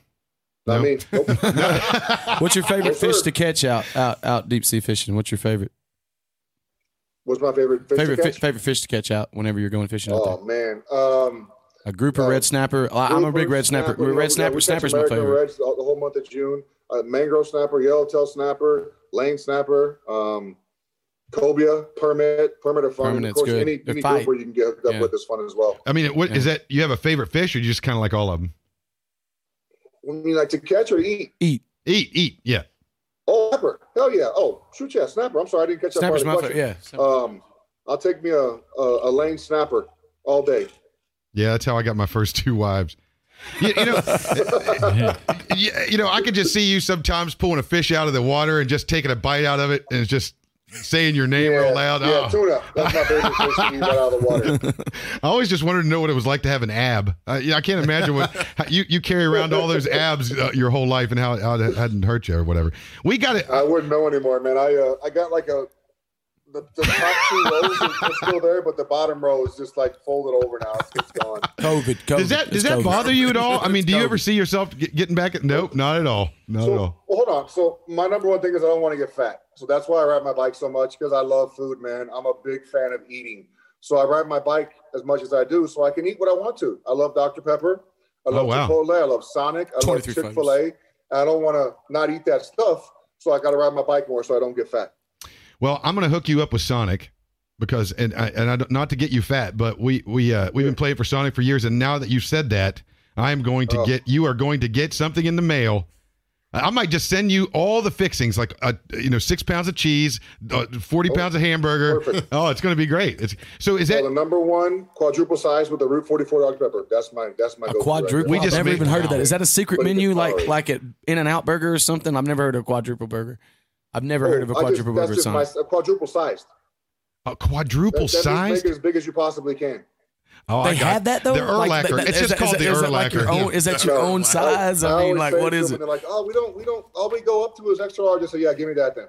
Well, I mean, out there, I mean, so Sonic over In-N-Out or Sonic over what are those 2 big burger joints in the West Coast? Is Whataburger and In-N-Out? Fatburger, Whataburger. No, not Whataburger. It's Carl's Jr. in the West Coast. Well, that's just Carl's Hardee's. Jr. is okay. I know we know that is good Hardee's. too, but I would take Sonic burgers over just about anything. No They're kidding. great. They're good, man. That's They are crazy. Of all the things that I never thought to ask you, that I never thought we'd get to the Sonic burger. I'm a foodie guy. There's a Sonic open 24 hours on Charlotte that I hit Fast after food. we get off work. Just saying. What is your favorite restaurant? Like, I don't want to say classier restaurant, but yeah, let's say a restaurant with stars. What like stars? Yeah, like a Jeff Ruby's or a. Yeah. So there's a Gibson's in Chicago. There's Joe's Stone Crab is it's great. I'm gonna go back to my favorite Mastro's. All those places are great, man. And I love seafood. So any of those places that have like a seafood tower to start me out, sign me up. Was Jeff Ruby's a place you went when you went to Cincinnati? Did you ever go in there? I never heard of that place. Really? Sounds great though. Gotta try it. Oh, I'm gonna fly you out here on your dime and have you come up there. And You have to try it. It's one of the best. It really is. But Mastro's is great. Mastro's is awesome. There's a little Italian Mastro's place in amazing, Chicago dude. too It really called is. it's like Victory or something. Italian place is the most incredible. Where's this? Chicago's got great restaurants. Oh my god. We are they got going good to. Italian food there. I want to. There's a place called Valari. That's my favorite. Oh my God! Valari? Yes, that's I was great. gonna ask what you like food wise. What was your favorite place to go whenever you lived in Chicago? And you said Valari. Well, I mean, definitely can't be Morton's. Was my favorite when I lived there, and Joe's probably my 2 favorite. There was this Japanese restaurant up. I lived in the suburbs called Tsukasa, man, and there was another one in the burbs called Bob Chin's Crab Shack. Those 2 right there rival any place downtown. No kidding. What about the pizza though? What about which pizza? What was the pizza place in Chicago for you? Oh, dude, people hate me. I grew up in New Mexico, so I like Pizza Hut. That's what I hate. Oh, I mean, that's what I like. So enough. So Sox or Cubs? So I grew up in New Mexico. We had No TBS for the Braves and WGN for the Cubs. Yes. So I was a Cubs guy when I got There there. you go. I was kinda like, got away from Cubs them when fan. I when got wasn't, there, but we talked about my this number one before. team is the Braves, always. Really? Yeah, same. So, well, mine was Red Sox, man, because whenever I was coming up, I didn't have cable, so I had 6 channels, and my babysitter had one of those fucking one of those friggin' You're good. one of those friggin' satellite dishes that you could go swimming in if you could fill it up with water.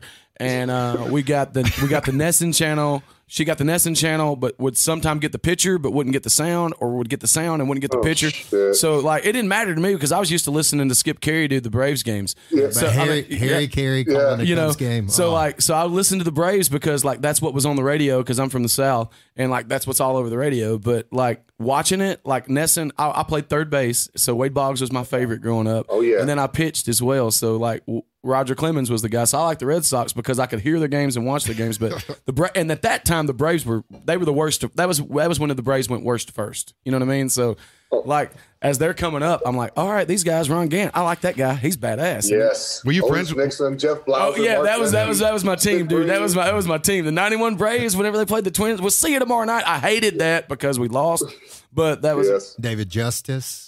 The '96 whenever he won it against the Indians, and then he goes to the Indians. Then he goes to the Indians. Were you friends with any of those guys? Those teams you liked? I mean, with the sports world, with the Braves. Shout out Andy. Was I friends with him? Yeah. Sorry. Oh, well, I played in these golf tournaments, and Greg Maddox plays in them. John Smoltz. I saw Chipper Jones down at Jordan's place 2 weeks ago. Chipper, I was a big fan of Chipper growing up, man. He was a stud.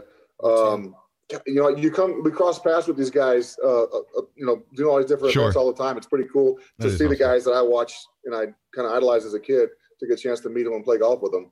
So, I mean, you have a big, you have a lot of golf paraphernalia, right? I mean, that's something that, I mean, that's not a secret, right? What do you mean paraphernalia? Is that like illegal? What is that? Well, no, not paraphernalia. What's it called? Golf. You have a lot of golf. Is it like memorabilia? Memorabilia. Paraphernalia is very bad. Welcome to the world. Memorabilia is good. If I say yes to that You can sell both of those, but one of them you will not get you arrested. Just saying. No.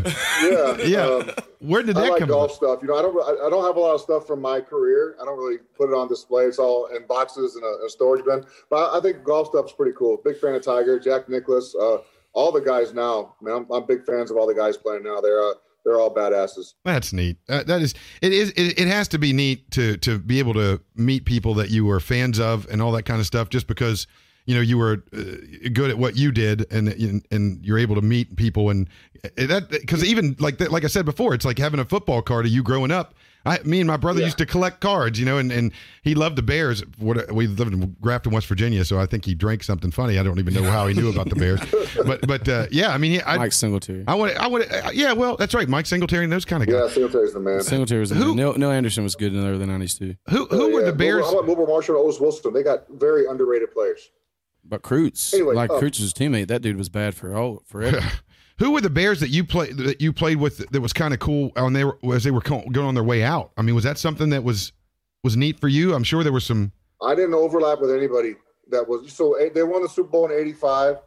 I got there in 2000, so there's really nobody that I overlapped with that.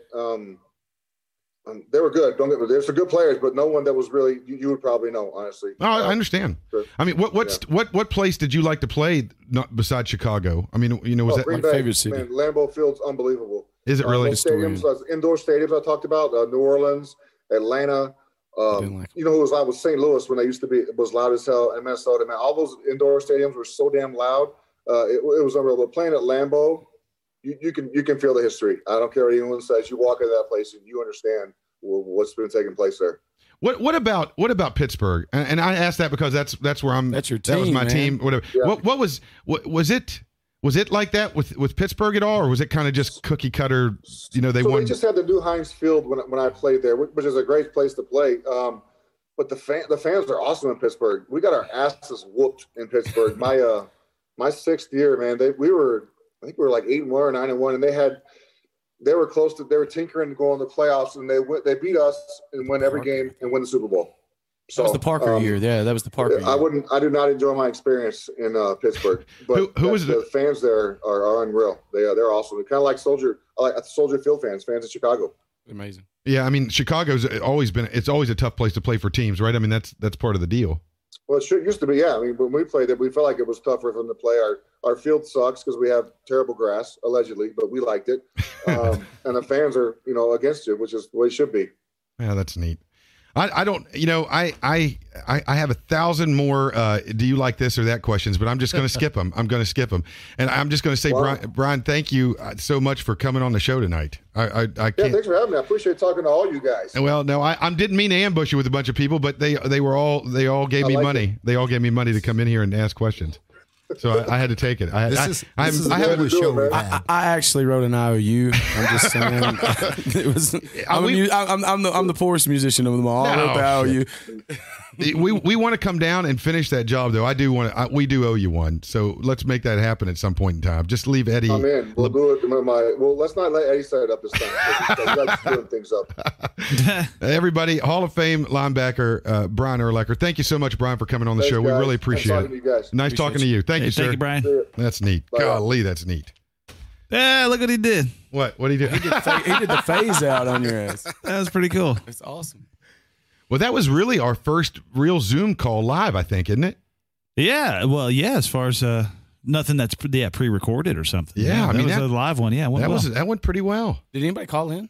I don't know. No, we didn't have any calls. We didn't, we try to stay away from that. We don't have that. We try to stay away from that. Well, I mean, advertisement. you can't. Well, I'm not going to get. It'd be one thing if my dad was talking on the Zoom, but and somebody want to ask a question, but I'm not going to. I mean, we get some interesting ones when they do happen. Yeah, no, I mean, probably Jim Bowler, and it's going to be Jim Bowler or something. Yeah, he probably wants to find out where he lives in Arizona and go up and meet with him or whatever the case is. Who's the guy that calls in from the RV park?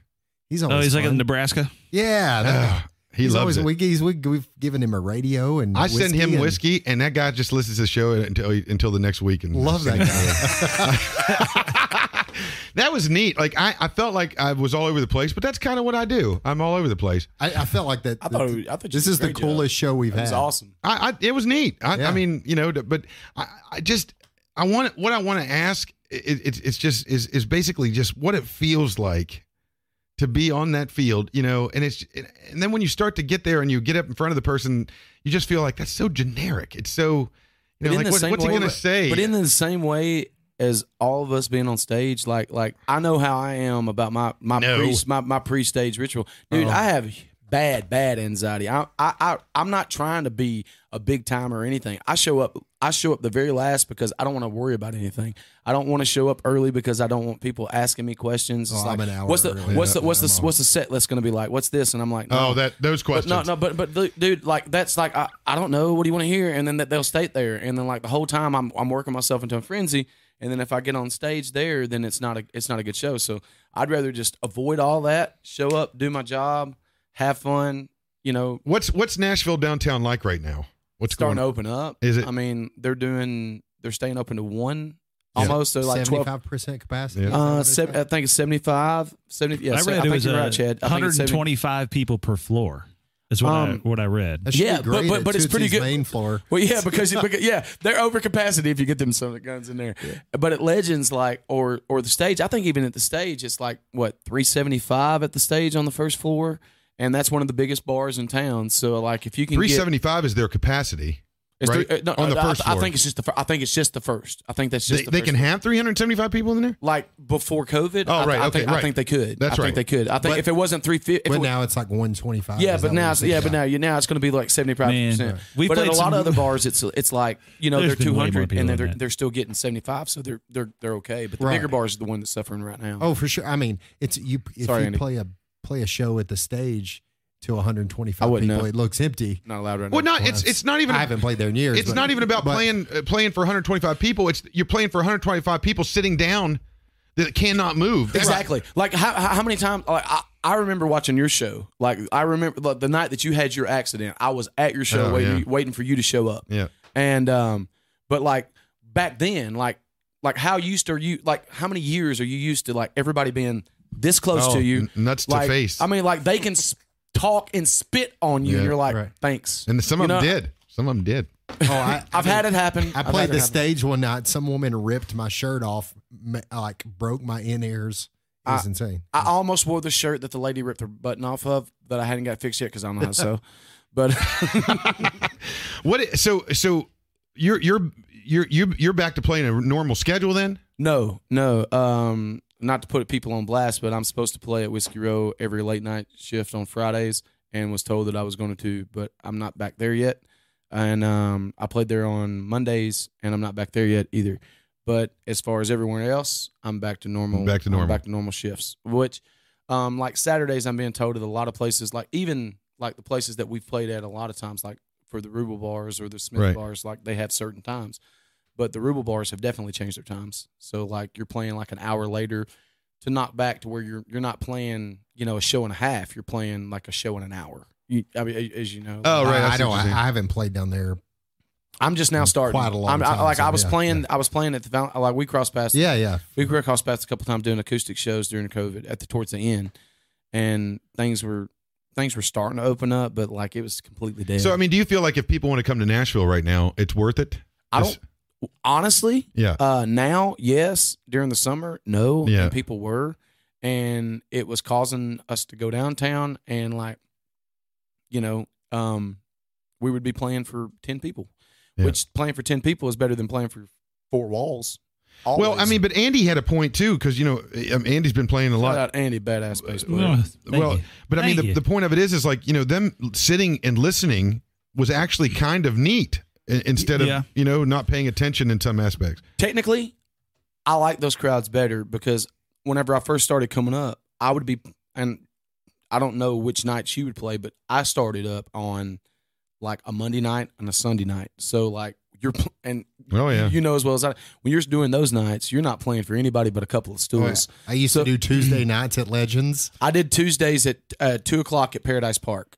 Oh my God! And this was before Paradise Park is like before everybody was like, "Oh, I miss Paradise Park." Please, I play Big Shots 3 to 7 every Friday. Andy, don't you talk to me? We crossed the same path. You remember 28th Street, 29th Street, 29th Street? There are still as many people in Big Shots today as there were pre-COVID. Oh my God! Well, but Big Shots they've kind of redone their whole thing, right? Yeah, they're badass. It's doing a little better.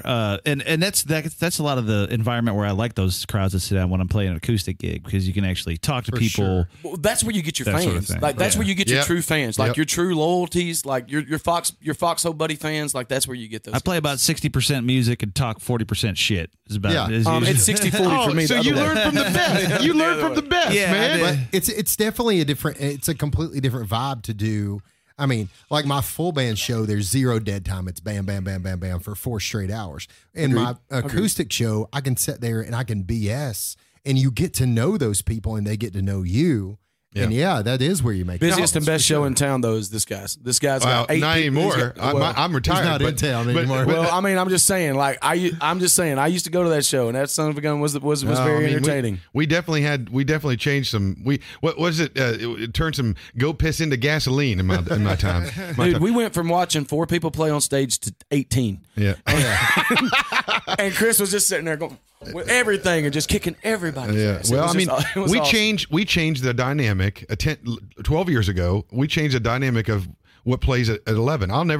If I didn't do anything in my life as far as music goes or whatever, we definitely, having that band and especially on Sundays and all that kind of thing, we changed how downtown, because you would go down. Well, but better though, like it wasn't just the music play changed. Me Merle Haggard. Play Yeah, me this, exactly. play me. And I love Merle Haggard. Merle Haggard's my favorite. But it's all day long. That. It's all day long. You get that all day long, and we gave people a different place to listen to different music. That's all. I remember like thinking, man, I've got a pretty good show. Like it's pretty rocking. People like it.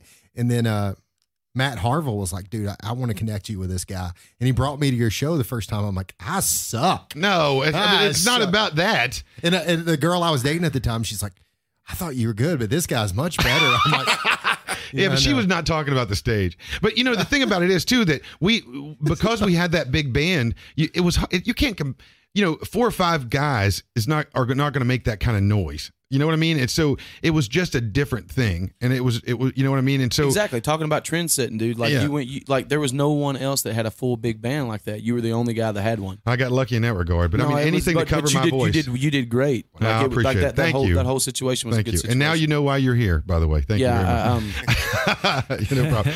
Chris Trader, we're going to come back, and Chris is going to play a song. Is this a new song, or did you write a song? Or I've got a couple songs. Well, that's good. I'm always writing new songs. Well, you got 2 minutes to think of one. We'll be right back on How Valid of Validity with Chris Schrader, our music guest tonight. Yeah, right across the hall. Hey, no problem. Jared Neiman. Love and Theft. Chris Weaver. We were actually Chris, if you gotta go, you go. Yeah, we got 2 minutes. Ward left. Gunther. Questions to ask, and then I'm like, oh shit, we're Right across the street. Tickets on sale now Yeah, at I Sunny's texted- Patio I Party at messaged them, like, 'cause I Eventbrite.com. didn't know we were gonna be on. Ward Gunther. It's a good crowd tonight. What you got? I mean, we're at 20 right now. We were Aurora up to 30. Nutrascience, It the was- true I mean, overall, the reach is going to be really liposomal good. Really good. Man, I wanted at the end. I wanted to ask Urlacher, what do you drive every Oh man, you should have got it in there. But these two freaking hosses, God.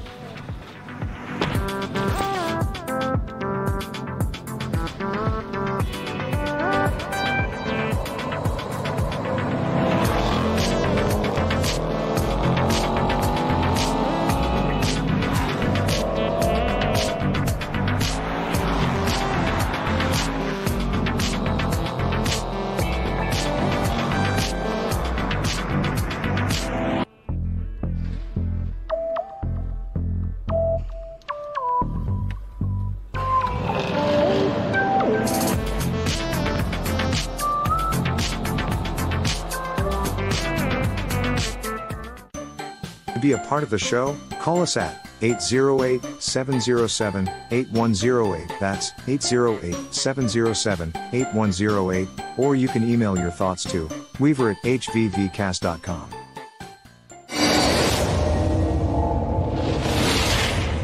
Hertz Marine and Car Audio Systems.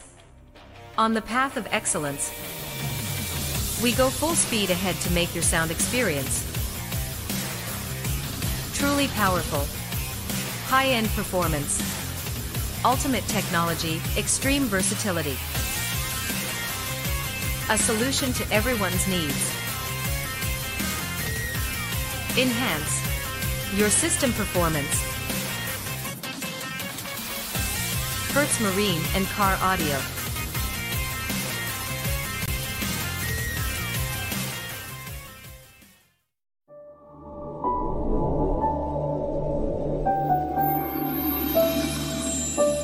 Aurora Nutrascience, the true liposomal supplement.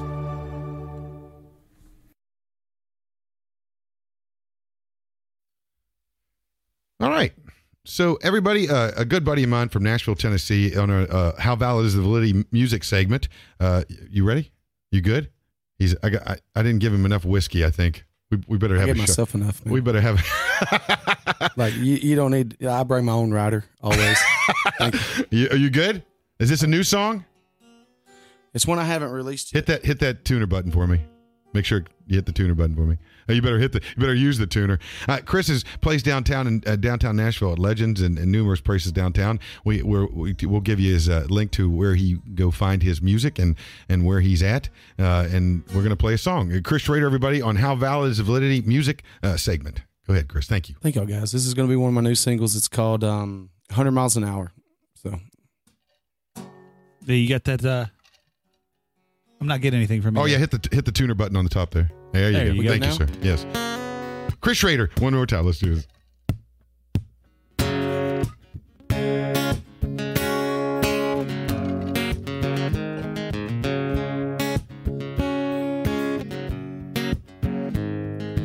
Remember that night, chased the sun.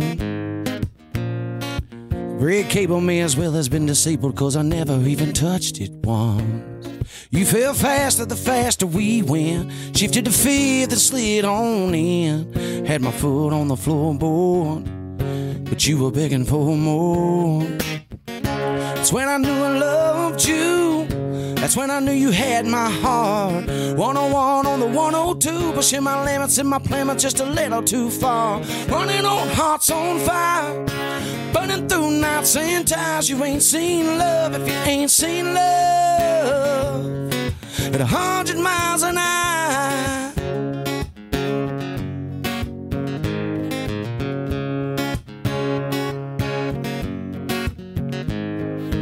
Remember that spot where you and I stopped? The first kiss kind of missed, but the second one sure did the job. Sitting still, but still flying through the air. Didn't notice when the cops got there. Where did those blue lights come from? Looked at you when you said run. That's when I knew I loved you. That's when I knew you had my heart. 101 on the 102, pushing my limits in my Plymouth just a little too far. Running on hearts on fire, burning through nights and ties. You ain't seen love if you ain't seen love at 100 miles an hour.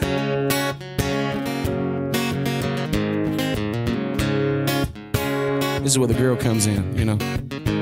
Go, Phil. And whoa, take this road as far as it will go. And don't take it slow. Wherever we go, just don't let go. That's when I knew I loved you. That's when I knew you had my heart. 101 on the 102, pushing my limits in my Plymouth just a little too far. Running on hearts on fire, burning through nights and ties. You ain't seen love if you ain't seen love at 100 miles an hour. At 100 miles an hour.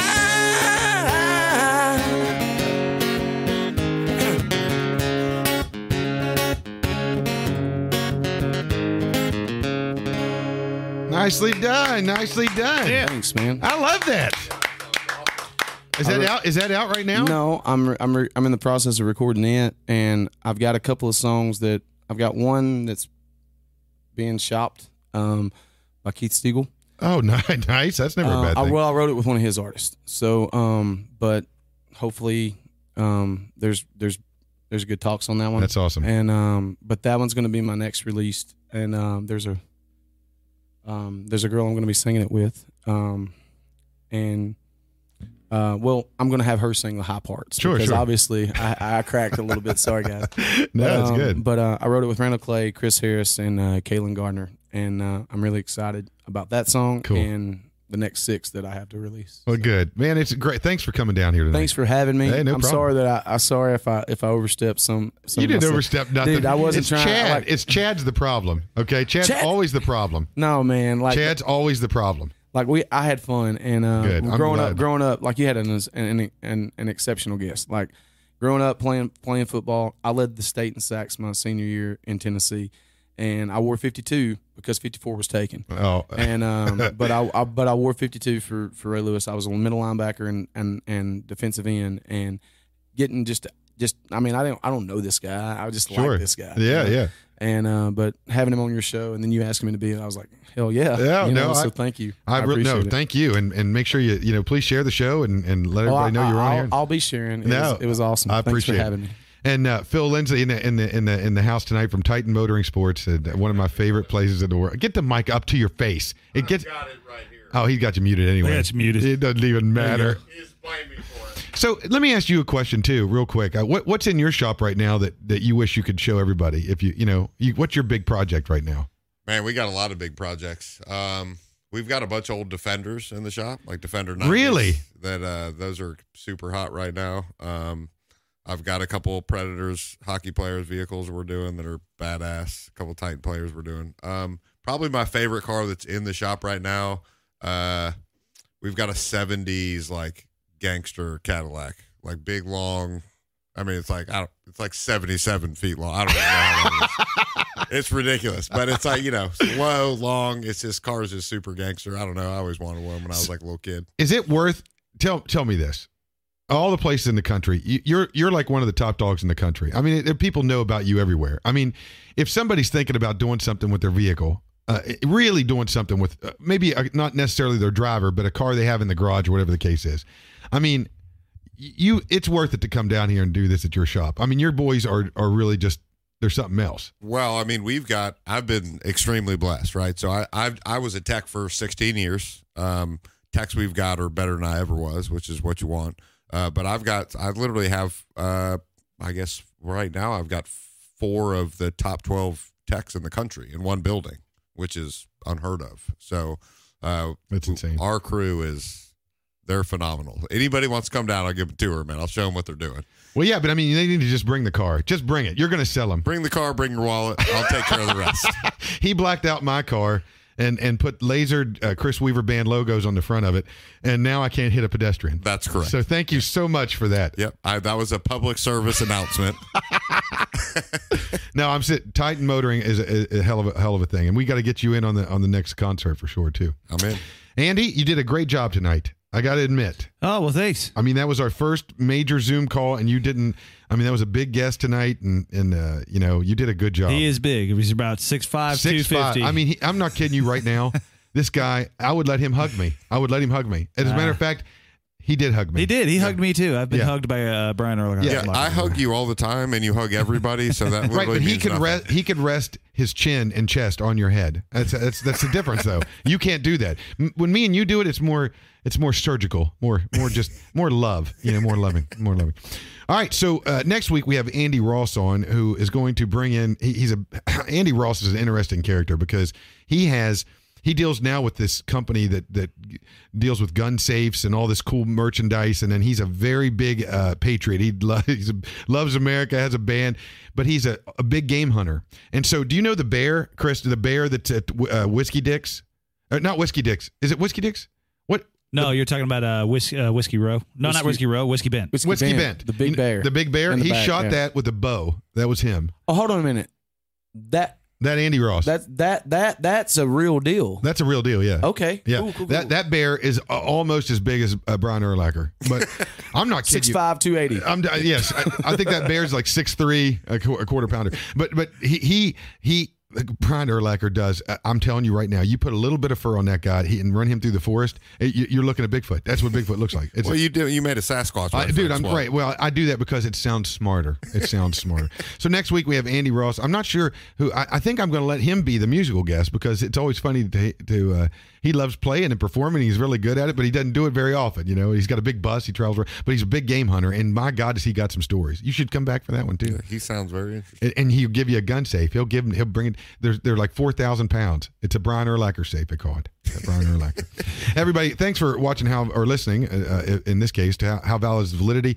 We really appreciate you. Make sure you share, and if you'd like to be a sponsor or advertise on the show, please get a hold of us through the How Valid is the Validity webpage, and we'll be glad to help you out. So anyway, thanks so much. And also one last thing, we have Jared Neiman, Love and Theft, myself, and Ward Gunther at Sonny's in Nashville. The tickets are almost sold out, so make sure you check it out at what is that? I think it's Sonny's Patio Party.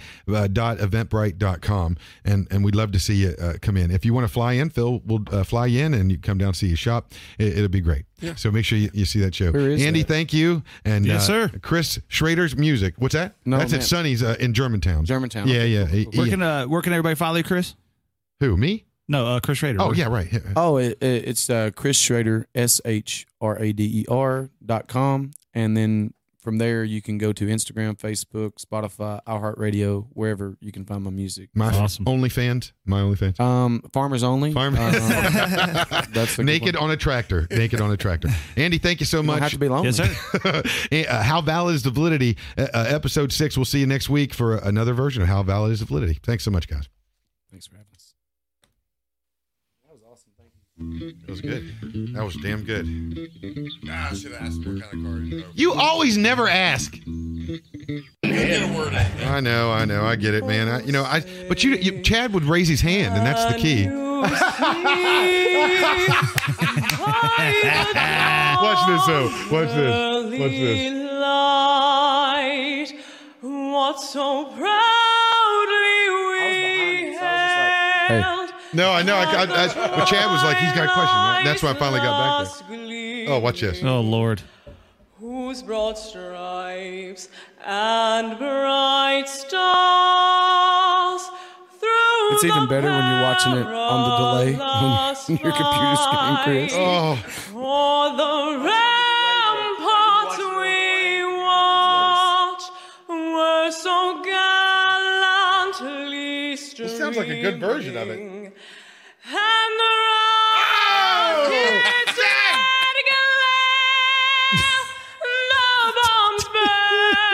what I did, though. Watch what I did. Watch this. Hear what? Through the night that our flag Watch this. was still there.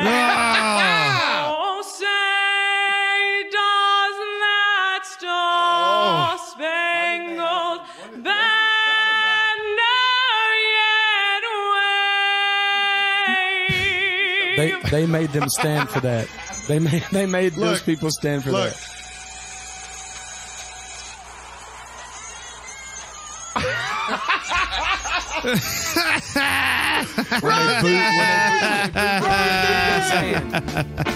Oh. That's Wrigley, right? They booed her at Wrigley. Yeah.